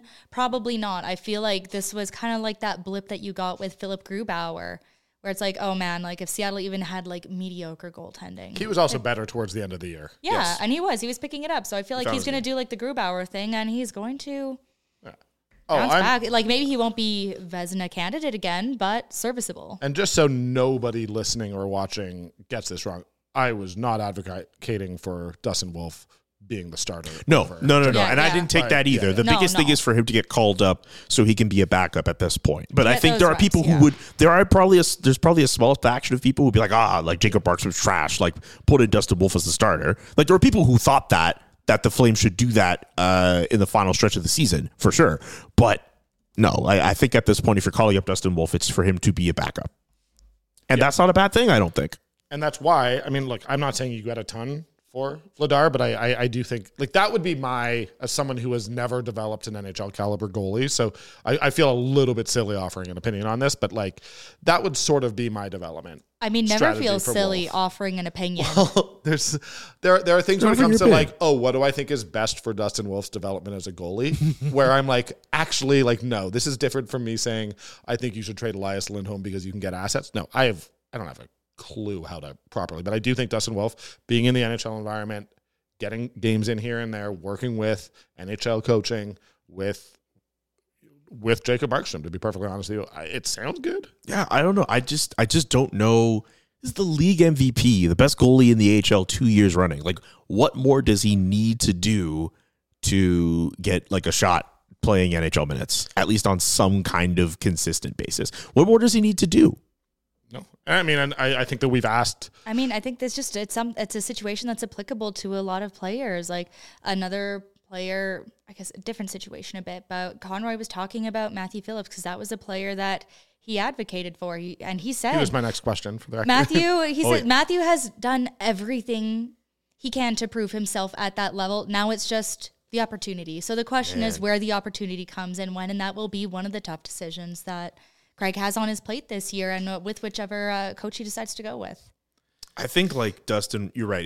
I think it's a different situation between Dustin Wolf and Matthew Phillips. Just with, I think like the only similarity that I'm looking at there is they've done everything they can to prove themselves at the AHL level. Now it's just a question of opportunity. Absolutely, yeah. And I will say this about Matthew Phillips. I think, considering what he's done in the AHL, he should have gotten a longer look, especially this past year where they only got to play 2 games. He only got to play 2 games. And 9 minutes a game each. Well, and you think if you go back to the bubble season when he actually made his NHL debut, he was so close to having his first goal in his first game. Yeah. So close. And it came in, like, a meaningless game. It was in that, like, Calgary-Vancouver game where, like, the playoffs had already started. The nothing bowl. Yeah, the nothing game. I think Matthew Phillips should have gotten a longer look by the Flames at different points. However, I look at his size, and I look at, not from a height standpoint, because there are guys as short as, like, Johnny Gaudreau who have totally made it work. But you know why Johnny Gaudreau is one of the best players in the world? Because he's evasive for his size. Exactly. If you are trying to keep him in a corner, good luck. He will find a way out of that space. I've seen people on Twitter be like, hey, man, Cole Caulfield has an NHL career and he's small. You know why Cole Caulfield is small? He has one of the best shots I have seen from, as someone who grew up in Montreal and watched the teams come in year out. He might have the best shot I've seen from a Canadiens player. I've been alive almost 30 years. He might have the best shot I've seen from a Canadiens player. Like, Matthew Phillips does not have that. He's not evasive. I admire the fact he goes to the net and he tries to, he's unafraid of putting himself in physical situations to get those goals. You have to put yourself there sometimes to do that. And to his credit, in the little bit of time he did get to play this year, he did try to go to the net and try to establish himself in that presence. I just have questions with regards to the frame that he has, the body that he has, and if he is able to make it work. I'm not saying it can't work, but I have questions. Going to Wranglers games this year, and I love Matty Phillips as a person, absolutely, his family. But talking to scouts at Wranglers games, they really do seem divided on whether the size is an issue. He gets bumped by AHL defensemen. I don't want to see that. Personally. Yeah, but that does make me think that because scouts are divided enough that there is more than likely an opportunity out there for him. And like Connie said, yeah, it's a gray area with Matthew right now. And again, like a player that I don't think any fans would begrudge him going out to try to get a shot. Well, they'll feel that way. And then if he goes to a team like Tampa Bay and he turns himself into like a 15, 20 goal scorer, it's going to be like, or if the Coyotes somehow get it together and Valimaki, Mackey, and Phillips take him to the promised land. Bad asset management. So, with the Phillips question, I'm trying to segue into, Conroy said he wants there to be spots for young players. Absolutely. Let's go with basically including Ruzicka, but then other than that, the Wranglers playoff roster. So you've got Walker Dewar, you've got Jacob Pelletier, you've got Walker Dewar is quick. You know what's funny, actually? In all of this, in terms of getting opportunities for young players, I did not think of Walker Dewar because I just assumed like his spot was assured 100%. On that fourth line. And what's wild about this too is I think Brad Treliving at the trade deadline was like, you know what, man, we made Brett Ritchie expendable because Walker Dewar was pushing to be an everyday player. So I don't feel like we have to think about Walker Dewar as Dewar a is in. So Dewar is in. I think he's in. I don't think we have to think about him at all. We're not going to do the Rose thing because I don't know how to do it. But Matthew Coronado, is he on the NHL roster for 65 games next year? 65 games this year? Wow. Okay. I could see him being in one of those spots depending on what they do with that bottom six where it could be a little. He has a good shot too, man. He does. He's doing some good stuff at the Worlds too. Mm-hmm. He's producing. That's what I mean. I say yes. I think it's such a small sample size, that one game against San Jose, but he got himself in positions, man. He did. He made some good plays. There was like one really good play he did with Jacob Pelletier. Jacob Pelletier was kind of like spinning around, but he found a way to make a tweener pass. And then Coronado's just right at the side of the net. He has a really good shot and good offensive instincts.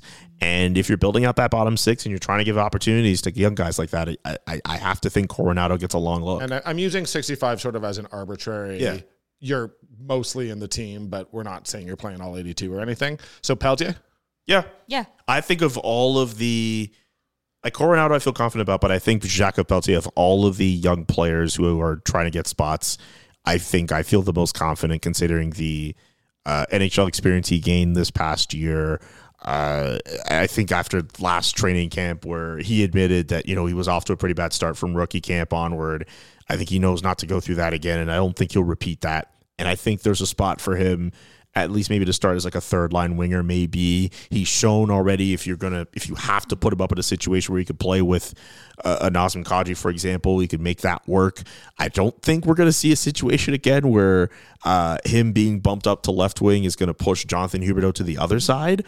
But hey, he's shown he in a little bit of time he was able to play up and down that lineup, and if they need to put him in those different situations in a pinch, he can do it. So yeah, like maybe if you look at the roster, like maybe like a Cole Schwint and a Connor Zary are the guys who get a cup of coffee. Maybe like a Dryden Honey, who's pretty effective in playoffs. I'm interested in Schwint, to be honest. I liked some of what I saw from him. But like we've got three. Cammy, like where's Adam Ruzicka? Is he playing?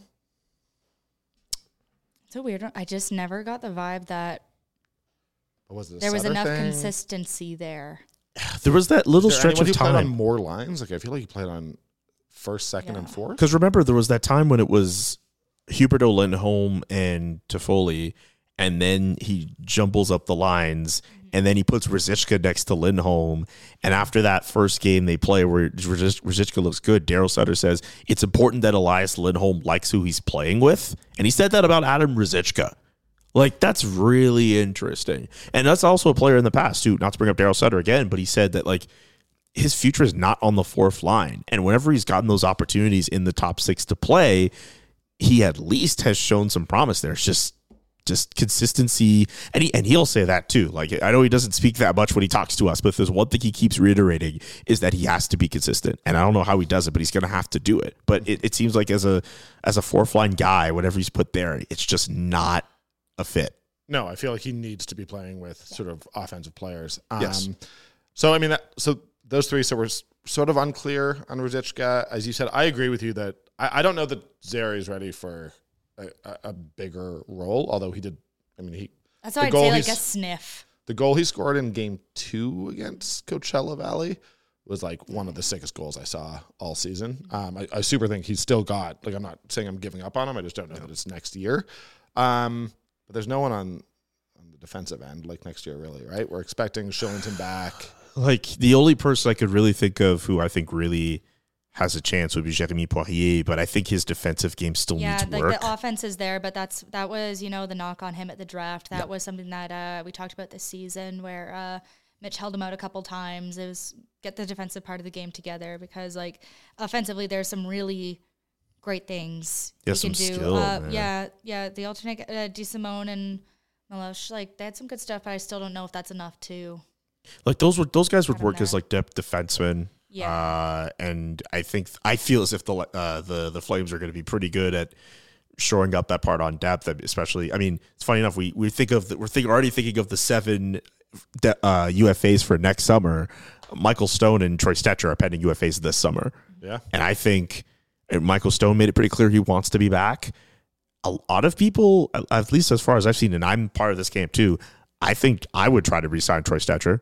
I think he did enough to at least consider keeping him as a 5 or 6. I think he did enough that other teams will be sort of interested. That who too. might need him more than the Flames do. That's but again, true. A lot of this comes down, like the 7 UFAs is the big question, because if you're considering dealing 2 or 3 of those guys because you're not sure, then you could sure use a guy like Troy Stetcher, right? So, and you alleviate cap space that way too, because right now they, as according to Cap Friendly, they're at like 1.25 mil in cap space, and of course that's with some other contracts like Peltier down the minors, but like that is not a lot of room to play with for this summer. No. All right. Is there anything else Flames wise that we feel like we need to talk about? I feel I'd like to shout out, sometimes when people comment, I like to check out their Elite Prospects page to see, like, I think this is around the time where I told you, Danny, never to feel silly about having an opinion. I'm going to go back to, where was it? Calgary Flames win the cup with Iginla and Conroy, Jordan Stimson. We have a couple of Portage College vets in the chat here. Jordan, congratulations on your 21 games with Portage College. 0 goals, 0 assists. I don't know. 8 PIMs. Thanks for your input, Stimps. So I throw it out there. Okay. I don't know what's going on, guys. I don't know, man. This was fun. How did this prediction hour for fly tonight? by? Do we get a sweep? Is Matthew Tkachuk and Sam Bennett taking them to the final? Is that going to happen tonight? I think Sergei Bobrovsky does it, man.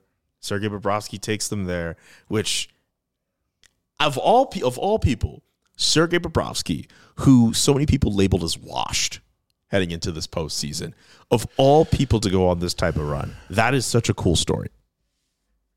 Such an amazing story. I am dealing with the producer, so you guys just keep talking for a second. It's fine. I mean, also, I will say, like, the thing I love as someone who grew up in BC, I am living for Roberto Luongo. Yeah. Just the reaction shots. Oh, my That's God. been very great to watch. The Panthers have been a lot of fun to watch. But, like, my heart breaks for Carolina a little bit because I wanted this to be more of a fight, and I get, like, 1-0 game. Yeah. That's a goalie fight to the end. Yeah, but, like, I mean, not to kind of broaden it out here, but I will.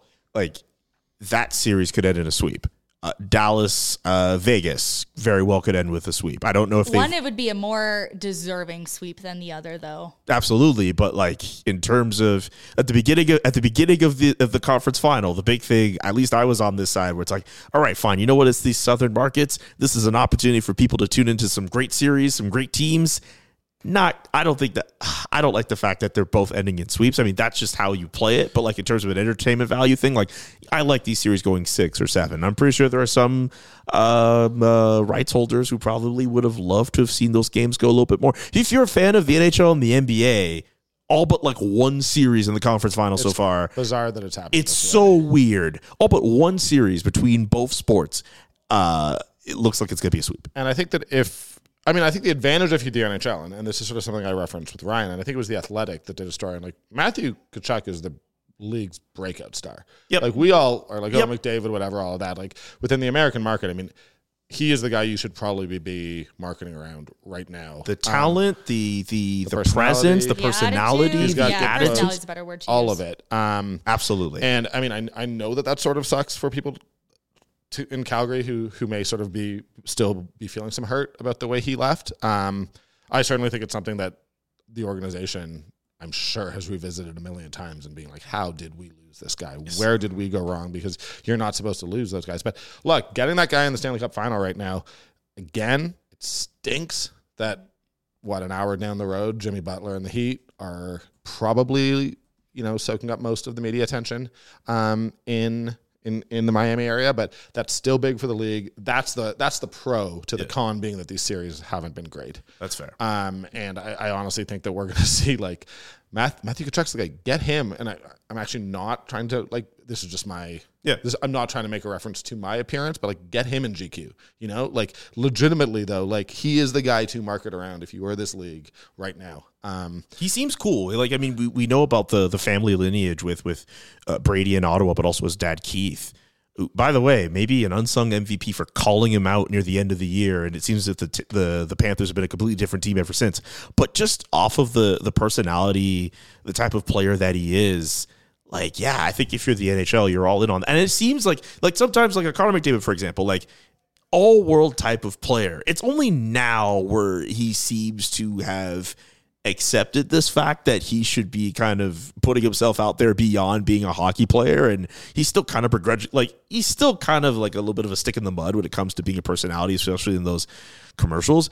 I never got that sense with Matthew Tkachuk. I will bring up, just because we got a couple minutes, I apologize if you've talked about this on the show this week, Danny, but you also did a really good article a couple years back about Tkachuk and Tatum. Yeah, that was a really good Thank you. Yeah, good on you for getting that. That was what I will say about that is that was 2018. I am a basketball fan, so I happened to be in Boston for a UFC fight and sort of had a morning and asked if I could go to the studio. So I talked to Jason Tatum, shared some stories, came back, talked to Tkachuk, shared some stories, wrote a story up about it, was really proud about it. As you should. This is prior to 2019 when sort of basketball took off a little bit in Calgary. It did not go nobody read that story. So it was really nice of Jermaine Franklin yesterday to shout me out and sort of draw some attention to it, because here we are 5 years later, and I actually think it's gotten more clicks in the last 24 hours. Tell us about if people haven't read it yet, go read it. But Danny, tell us about the story instead of the clicks. You know what? It's about them both being in high school in the same class together. It was good. Guys, we are live in the Oodle Noodle studio. Local love delicious. Since opening their first store back in 2005, Oodle Noodle has been all flavor and just the right amount of weird. 2 locations, 1244 17th Avenue Southwest and in Airdrie at 105 Main Street North. I want to thank Julian McKenzie for coming in, talking Flames with us for the last hour. Thank you for having me. I want to thank Cammie for honestly coming directly from BC. I thought you weren't coming. She made it. She made it. I want to thank Ryan Ballentine for earlier coming in and talking Stamps and some hockey with me. This has been fun. Thank you, everybody. And I'm back Friday, so we'll talk to you then. Thank you, Danny.